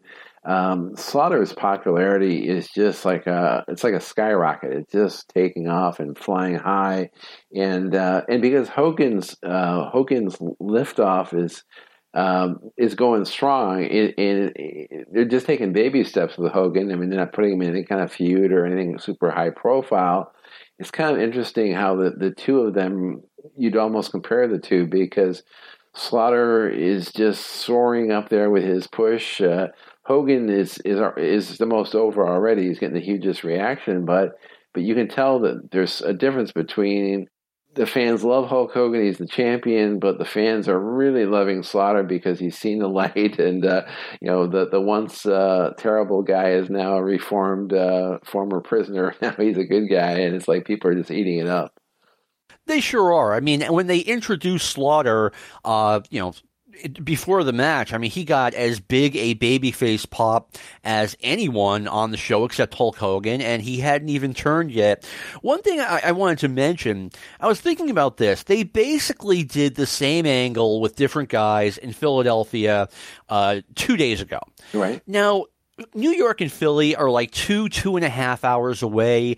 You'd think there had to be some people who, saw both of them and like, how do I put this? Like, I'm like, okay, you're kind of exposing the business by doing the same angle in Philadelphia as you do in New York. They're not that far away. But then again, if you're enough of a fan to go to both of those shows, you already know something's up with wrestling. So what difference does it make? Yeah, and I mean, at least they were a couple of different guys. I mean, Slaughter, I like the way you described it. I mean, he began the match a little bit hesitant of Fuji and Chung Lee already, and so I guess you can really kind of, if you want to, go along with what's going on, you can suspend the disbelief and just go with the flow. I'm with you on that. And that's a really good point, too. They did it with different guys. All right now, before we go on to our next segment, let's listen to some audio. We have Roddy Piper in Piper's Pit with Dr. D. David Schultz. Well, here we are again in Piper's Pit, the place that pulls no punches at all. I have finally found another man that had guts enough to come on and face possible harassment from Piper's Pit. His name is Dr. David Schultz. It's as simple as this, Doctor. I have a question that has been brought to my attention that I know the answer to, but the public doesn't. And I know for a fact that you have asked for fights from anybody in the WWF. You have asked for fights with Rocky Johnson. You have asked for fights with Tony Atlas. And I myself saw Rocky Johnson and Tony Atlas in the asking for those fights actually break down. All of a sudden, Rocky Johnson gets a sore rib. All of a sudden, Tony Atlas has got to go home and plow the fields. Tell us, what is it like to be such a fighter that intimidates other people so much that a man cannot even get a fight? You know, I wrestled at the AWA a long time, and I went there and I begged. I got on my knees and I begged somebody to come out and fight me. Nobody wanted to fight me. Nobody thought they could match me in the ring. Nobody wanted to sign their name. So I come to the WWF, baby, where the toughest in the world is wrestling right now. And it seems like I'm having the same problem that I'm having everywhere else. Nobody wants to face me man to man and prove who is the best. And I want to say one other thing. It's a pleasure for me to be sitting out here with one man that feels no fear from anybody whatsoever, and that's you, Roddy Piper. I want to tell you, it's a pleasure to know somebody like you. Thank you. Just a few more truisms from the Pit of Piper. Thank you. Okay, we got Dr. D. David Schultz talking about wrestling in the AWA. That was going to be gone real soon. No more mentions of anything outside the WWF coming very soon, Steve. Listening to that, I don't think I can even remember. I mean, other than like the obvious stuff where like Backlund was wrestling, Harley Race, I can't remember another time where an NWA or AWA was mentioned, especially in this time frame. I think we may hear it maybe one other time coming up, but yeah, this really surprised me.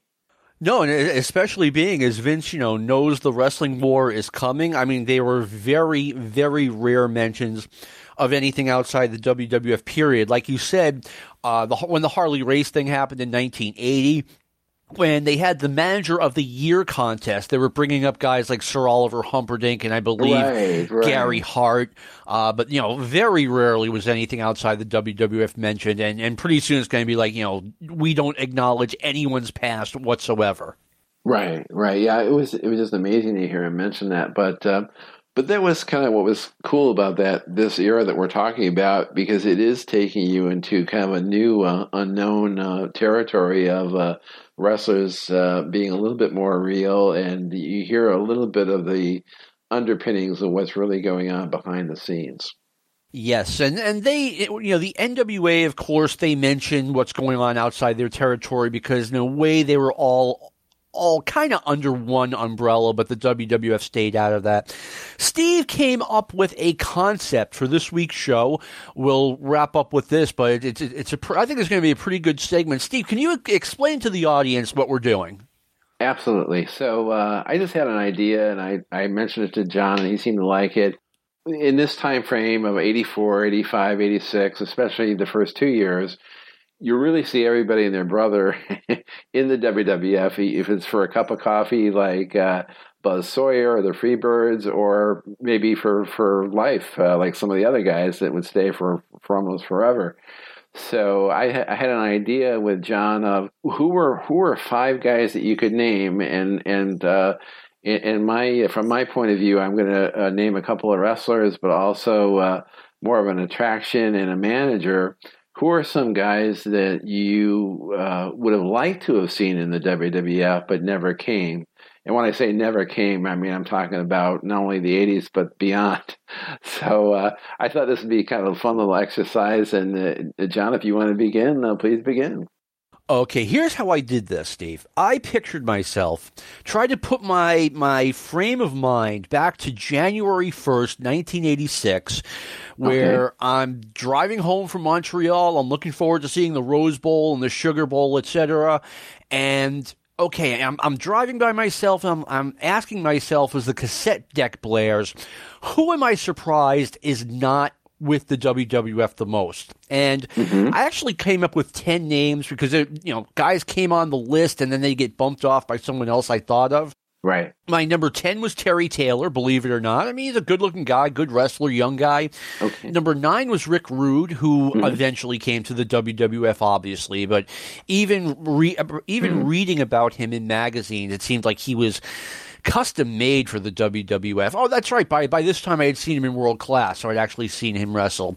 Guys who were hard to leave off were number 8, Butch Reed, who came in 86. Number 7, Ted DiBiase, who came in 1987. But I'm still wondering, why is this guy still in Mid-South? Number 6 was really tough, Bruiser Brody, because, I mean, he was obviously a big guy, and, you can never have enough of those wrestling Hulk Hogan. I do believe that he would have been a WrestleMania match versus Hogan type opponent if they had brought him in 1985. So that's my first one. Who did you have as your number 5? Number 5, I went with more of an attraction, and just to give you the slow build, this person I'm thinking of had a special match in 1988 for WCW. For NWA, it was the match in Detroit where it was the return of this man. I'll just spit it out. I would love to have seen, even if it was just for one match, the Sheik, Ed Farhat, in the WWF. I mean, he was everything that the WWF wasn't going to be, but he could have been used, in somebody's corner at WrestleMania 3, being that it was in Michigan. He could have been maybe in Hogan's corner in a match. Maybe, they use guys like the Crusher and Mad Dog Vachon and AWA cities. I think they could have used the Sheik in Detroit, much like WCW used him in that gimmick match with Dusty and Kevin Sullivan and Dick Murdoch in '88. That's an interesting pick, and you're right. I mean, why not have the Sheik in a babyface's corner in, at some point in the 80s? It would have helped draw. I think that's a good one. By the way, I want to point out, I have my number 5 guy is a what is he not doing in the WWF guy. I was not surprised that Ric Flair remained in the NWA. I was not surprised Dusty Rhodes, Magnum TA remained in the NWA because they had their own thing going there, and they all seemed more like NWA guys. I didn't wonder why Nick Bockwinkel wasn't coming to the WWF. It seemed like he was getting older and he was comfortable in the AWA. So I wanted to throw that in. My number 5 guy is Larry Zbyszko. I mean, he had the big feud with Bruno Sammartino in 1980. I mean, I'm to this day, I'm surprised they never brought him back. I was waiting for him to return in 84 and 85. Well, I think that's an excellent pick. In fact, he's number 2 on my list. So the things I had going for him, he was really a WWF product. I mean, he really started there. I think that they could have given him a Snake Pit segment or a Blackjack's Barbecue, kind of a low rent or B-show version of Piper's Pit. And you know how they eventually had the big feud with Piper against Adrian and Adonis, which led to the retirement match. Having a Zbyszko who was a loudmouth too, host kind of a lower rent Piper's Pit, eventually have a big blow-off feud with Roddy Piper. That might have been an interesting feud. I don't know if it would have been the right one for WrestleMania 3, but it may have been a very appealing main event at some point along the ride. And when the WWF made nice with Bruno Sammartino in 1984, and, as a result, they're bringing in David Sammartino, I was surprised that they didn't bring Larry Zbyszko in as part of that act. I mean, in the Northeast, David Sammartino with Bruno Sammartino in his corner versus Larry Zbyszko, I don't think that would have main evented a major arena, but it would have been part of an interesting card.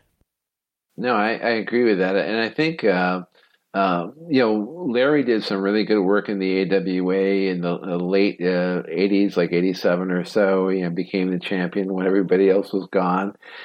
He actually did some really decent stuff, wrestling Steven or William Regal in WCW in the early 90s. But it just seemed more of a natural fit. WWF was always more about talking and personality rather than the wrestling itself. Zbyszko would have given another kind of a more old school wrestler type in the mix, which they didn't really have a ton of, a more wrestling based, but a huge talker on top of that. He would have fit in much better in WWF than what he ended up doing in real life. I agree, and Zbyszko, like I said, Zbyszko over the years has claimed that he had a falling out with Vince McMahon Sr., and it seemed like Vince McMahon Sr. was unaware that there was a falling out. I mean, he kept Larry around long after the Shea Stadium show, and plus by this point, not to be morbid, but Vince Sr. was no longer with us, so I will never really understand why that didn't happen. Tell you what, you've given your number 2, so I'll give my number 4. I thought these guys were going to come to the WWF and win the tag team titles. They seemed so custom made for what the WWF was doing, and it's not like they were on top of the card in Crockett or Watts anyway. The fabulous ones, Steve Keirn and Stan Lane, they just seemed, they would be a perfect fit for what the WWF was doing, and as far as I know, they never got a sniff. Yeah, I think I think that had they had the right manager, that would have been a good fit. I agree with that. I'll tell you a funny, quick anecdote that I just heard over the weekend. Don Morocco has been doing some shoot interviews, and he told this very funny story about 1978. Apparently, there was one of those huge tours where Vince Sr. sent a lot of his guys to New Japan, and apparently Blassie was on the tour, and he would go over quite frequently since he was like a god over in Japan. Well, one of the young guys on this tour was Steve Keirn. And Steve Keirn all of a sudden became the head ribber on this trip, and they, for whatever reason, they wanted to pull a rib on Blassie, who, the guys normally wouldn't mess with him because he was considered, he was a guy you wouldn't mess with because he was so popular among the office and what have you. Well, anyhow, according to Morocco, Keirn pulled this really nasty rib on him, either dog manure or horse manure, put this dog feces on the doorknob of Blassie's room, and when Blassie went to grab it, he realized what he was grabbing, and Blassie went ballistic. And he's a really neat guy, and he doesn't want to have germs on him. And apparently he went ballistic. And years later, when somebody would bring up Steve Keirn's name, apparently Blassie would go apeshit and just say he wanted to have nothing to do with him. I kind of want to almost think maybe if he was trying to get in WWF, that because the office had kind of a bad attitude or bad impression of him, they may have kept him out. Wow, I had never heard that story before. My immediate reaction is not like Blassie never ribbed anybody. But yeah, if he held that kind of a grudge against Steve Keirn and Blassie wasn't gone until 1986, hey, mystery solved. Yeah, he was really, Blassie was very tight with Vince Jr. I guess after Jerry Graham, Blassie was really Vince's probably second favorite. And so those two were thick as thieves. So maybe that's why Kieran didn't come in. But he did eventually come in as Skinner years later. So. I mean, yeah, almost a decade later. So Steve was finally forgiven. All right, Steve, who's your number 4? All right, my number 4, again, I'm going to go a little bit off path like I did with the Sheik. I'm going to go, especially when you think about 1984, is we're starting this year and we're talking about it every week. We've talked about Albano and Blassie still playing major roles. We lost the Grand Wizard a few months prior, and the WWF always had a pattern of having at least 3 managers. I know Bobby Heenan in his shoot interviews said that the reason he was never allowed to come in is because they had the 3 and they couldn't really afford to have 4. But as we're seeing now, you're having some more minor managers like say a Johnny V or a Mr. Fuji are eventually going to get roles. But I'm thinking it would have been interesting in 1984 at some point if Gary Hart came in. And I'm saying this is interesting because in real life, he was involved with World Class, booking World Class. He was also involved with the Georgia promotion and also the Mid-Atlantic promotion.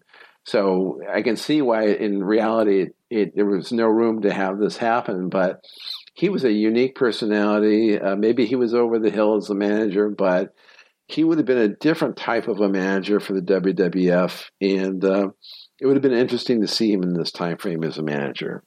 Gary Hart, to me, was not a WWF fit, but then again, a lot of guys weren't WWF fits, and the WWF just brought them in and changed them. I mean, who could have imagined in 1988 that the WWF would bring in the sheep herders, okay? But right. They just repackaged them.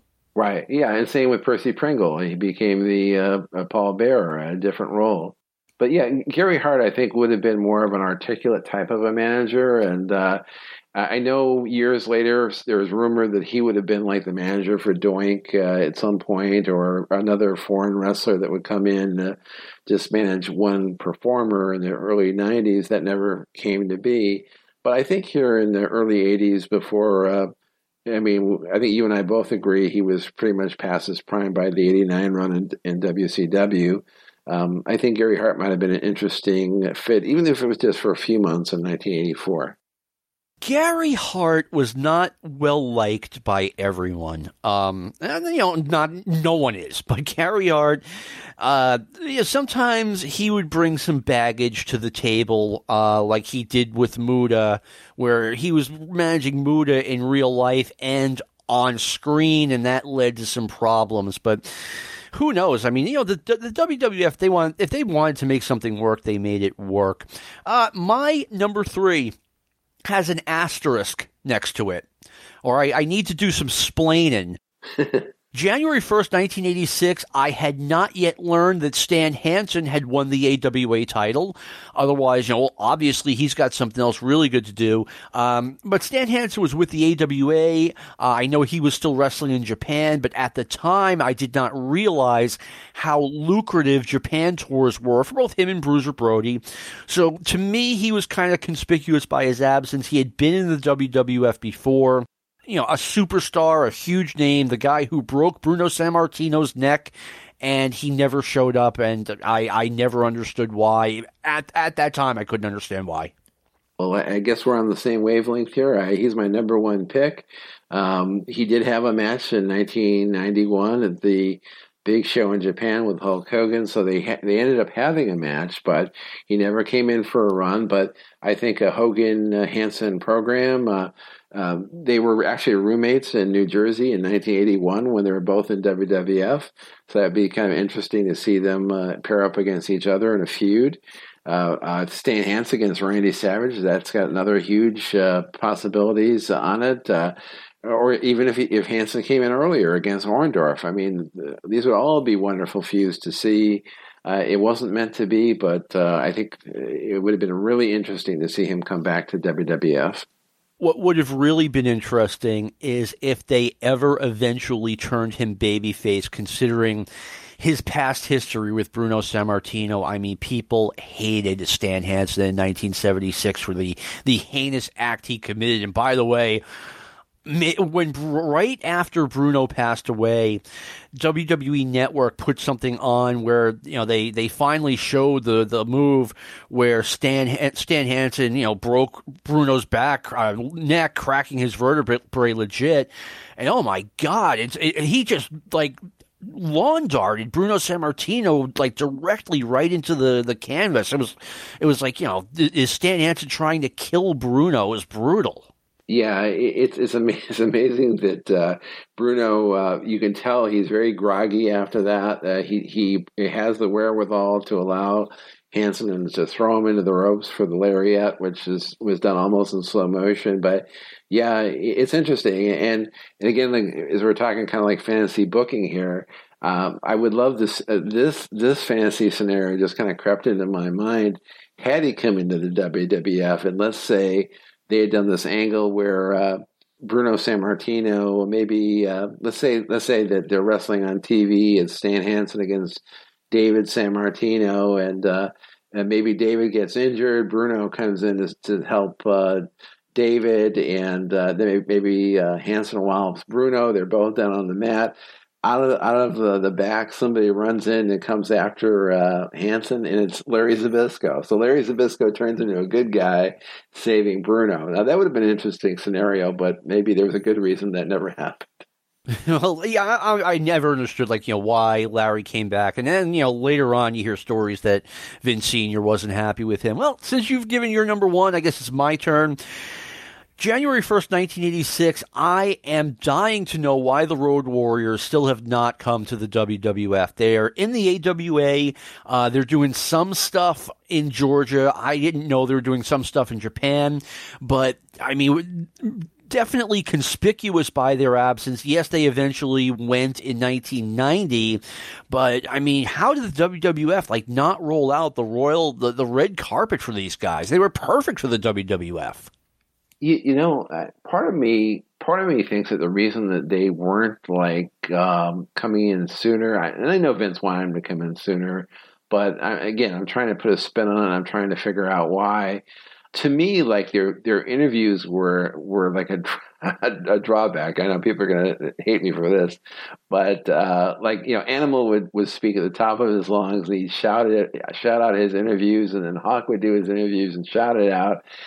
They were really they weren't as safe, family friendly as most of the WWF guys, and I kind of think that maybe that's why they didn't come in immediately and get a push. So Vince ends up creating his homogenized version of them with Demolition, which ended up being better workers than the Road Warriors. It's kind of humorous.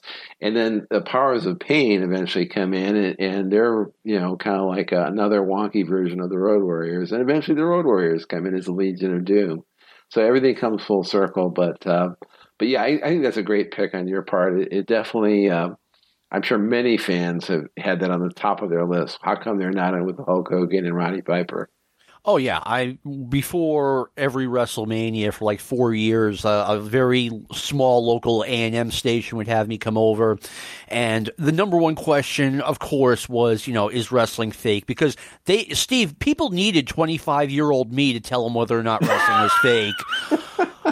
But the number two question is, when is Ric Flair going to the WWF? When is Sting going to the WWF? When are the Road Warriors going to the WWF? And, finally the day came and I had an answer. I'm like, probably this summer, 1990. And that actually happened. So which one we're missing your number two? Actually, my number three got missing. And let me tell you who this is. This is going to blow your mind as well. Again, not a guy who's going to be there to rock the promotion and change things, but more like a guy who I think he really deserved a chance in the WWF and would have really played a nice little role, not a big role, but a little role, and would have been just another star on their great roster of talent, Chavo Guerrero. Now, with Chavo Sr., Chavo Classic, as he calls himself before he passed away, he actually did come to the WWF for a very brief run in the summer of '87.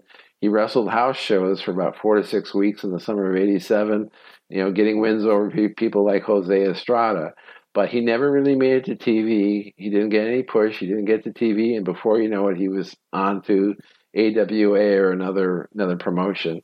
But I think in say 84, 85, he's the kind of guy I could see him teaming up with Steamboat on TV periodically, just in the mix, not getting a huge push, but a guy with great talent, the great look, great ability, and just see what they do with him.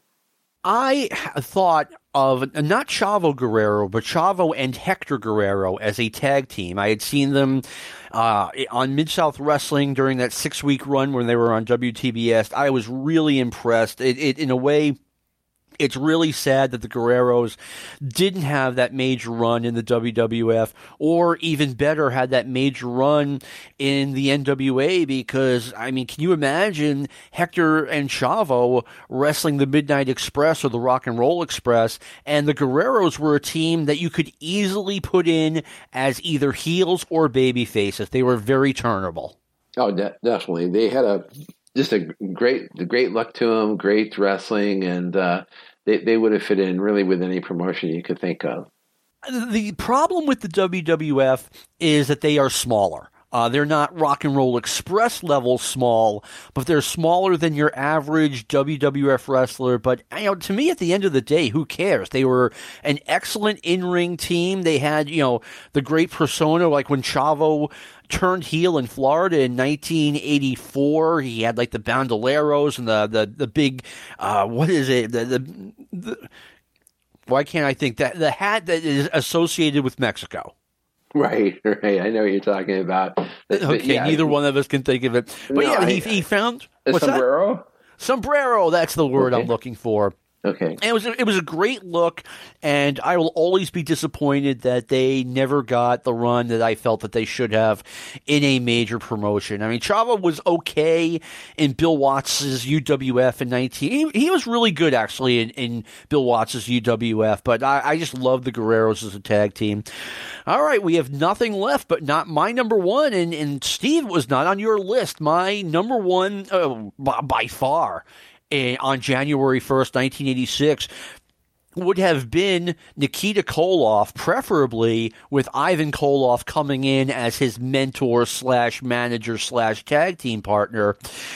The WWF was not about wrestling. It was about, showmanship and presentation and look. And Nikita Koloff had the look. He looked like the baddest dude on the planet. He was thick and muscled. And the WWF was coming, we were coming off, we talked about this earlier. It was an era of patriotism. Mm-hmm. Rocky IV had just been in theaters. It was Rocky against the crazy bad Russian. I'm surprised Vince McMahon didn't do whatever he needed to do to make that happen at WrestleMania 2. I think that's a great call on your part, John. When we did this little concept together, I thought about picking him, but again, I wanted to go more for like what I would like. I know business-wise, I think you're miles ahead of me. I think it's the perfect choice. I think Hogan beating the Russian nemesis of Koloff at WrestleMania 2 would probably sold more tickets than him beating Bundy. I really believe that. But just from what I like and the people I mentioned, like the Gary Harts and the Sheik and the Chavo, I guess I'm looking more for just skilled wrestlers. I know with Koloff, we got a gazillion clotheslines and lots of great posing and stuff. But I just didn't want to see it for my own purposes, my selfish purposes. Oh, I went with what I would have wanted to see on that date. And by this point, once again, January 1st, 1986, I had not been smartened up at all by the newsletters. All I knew was what I saw on TV and what I read in the magazines. And I would have gone crazy for that. I would have loved it. It would just printed money. It would have printed money. Absolutely, and they could have done more than just WrestleMania 2. They could have, toured with that match in the summer, and I think they could have maybe even, gone to stadiums with it. Steve, I really liked this concept, and thank you for coming up with it. Well, it was fun. We'll do it again sometime. Okay. I hope you liked it, and we are back for one more February 1984 next week. It's going to be a little bit different than this one. It's not as results-oriented. Actually, it's not results-oriented at all. And the week after that, we have something really special. It's not just WWF. So, well, hopefully, if everything falls in line, I want to thank Brian Last for giving me this forum. I appreciate it, Brian. We're almost up to 300 episodes. I can't believe it. I want to thank Lou Kippelman for all the great and hard work he does every week producing this podcast and just being a really good, flexible guy. And, of course, I want to thank all of you for listening. Until next week, this has been Stick to Wrestling. I'm John McAdam. We will talk to you soon. And this has been a production of the Arcadian Vanguard Podcast Network. That's what happens when I don't have notes in front of me. This concludes our podcast day.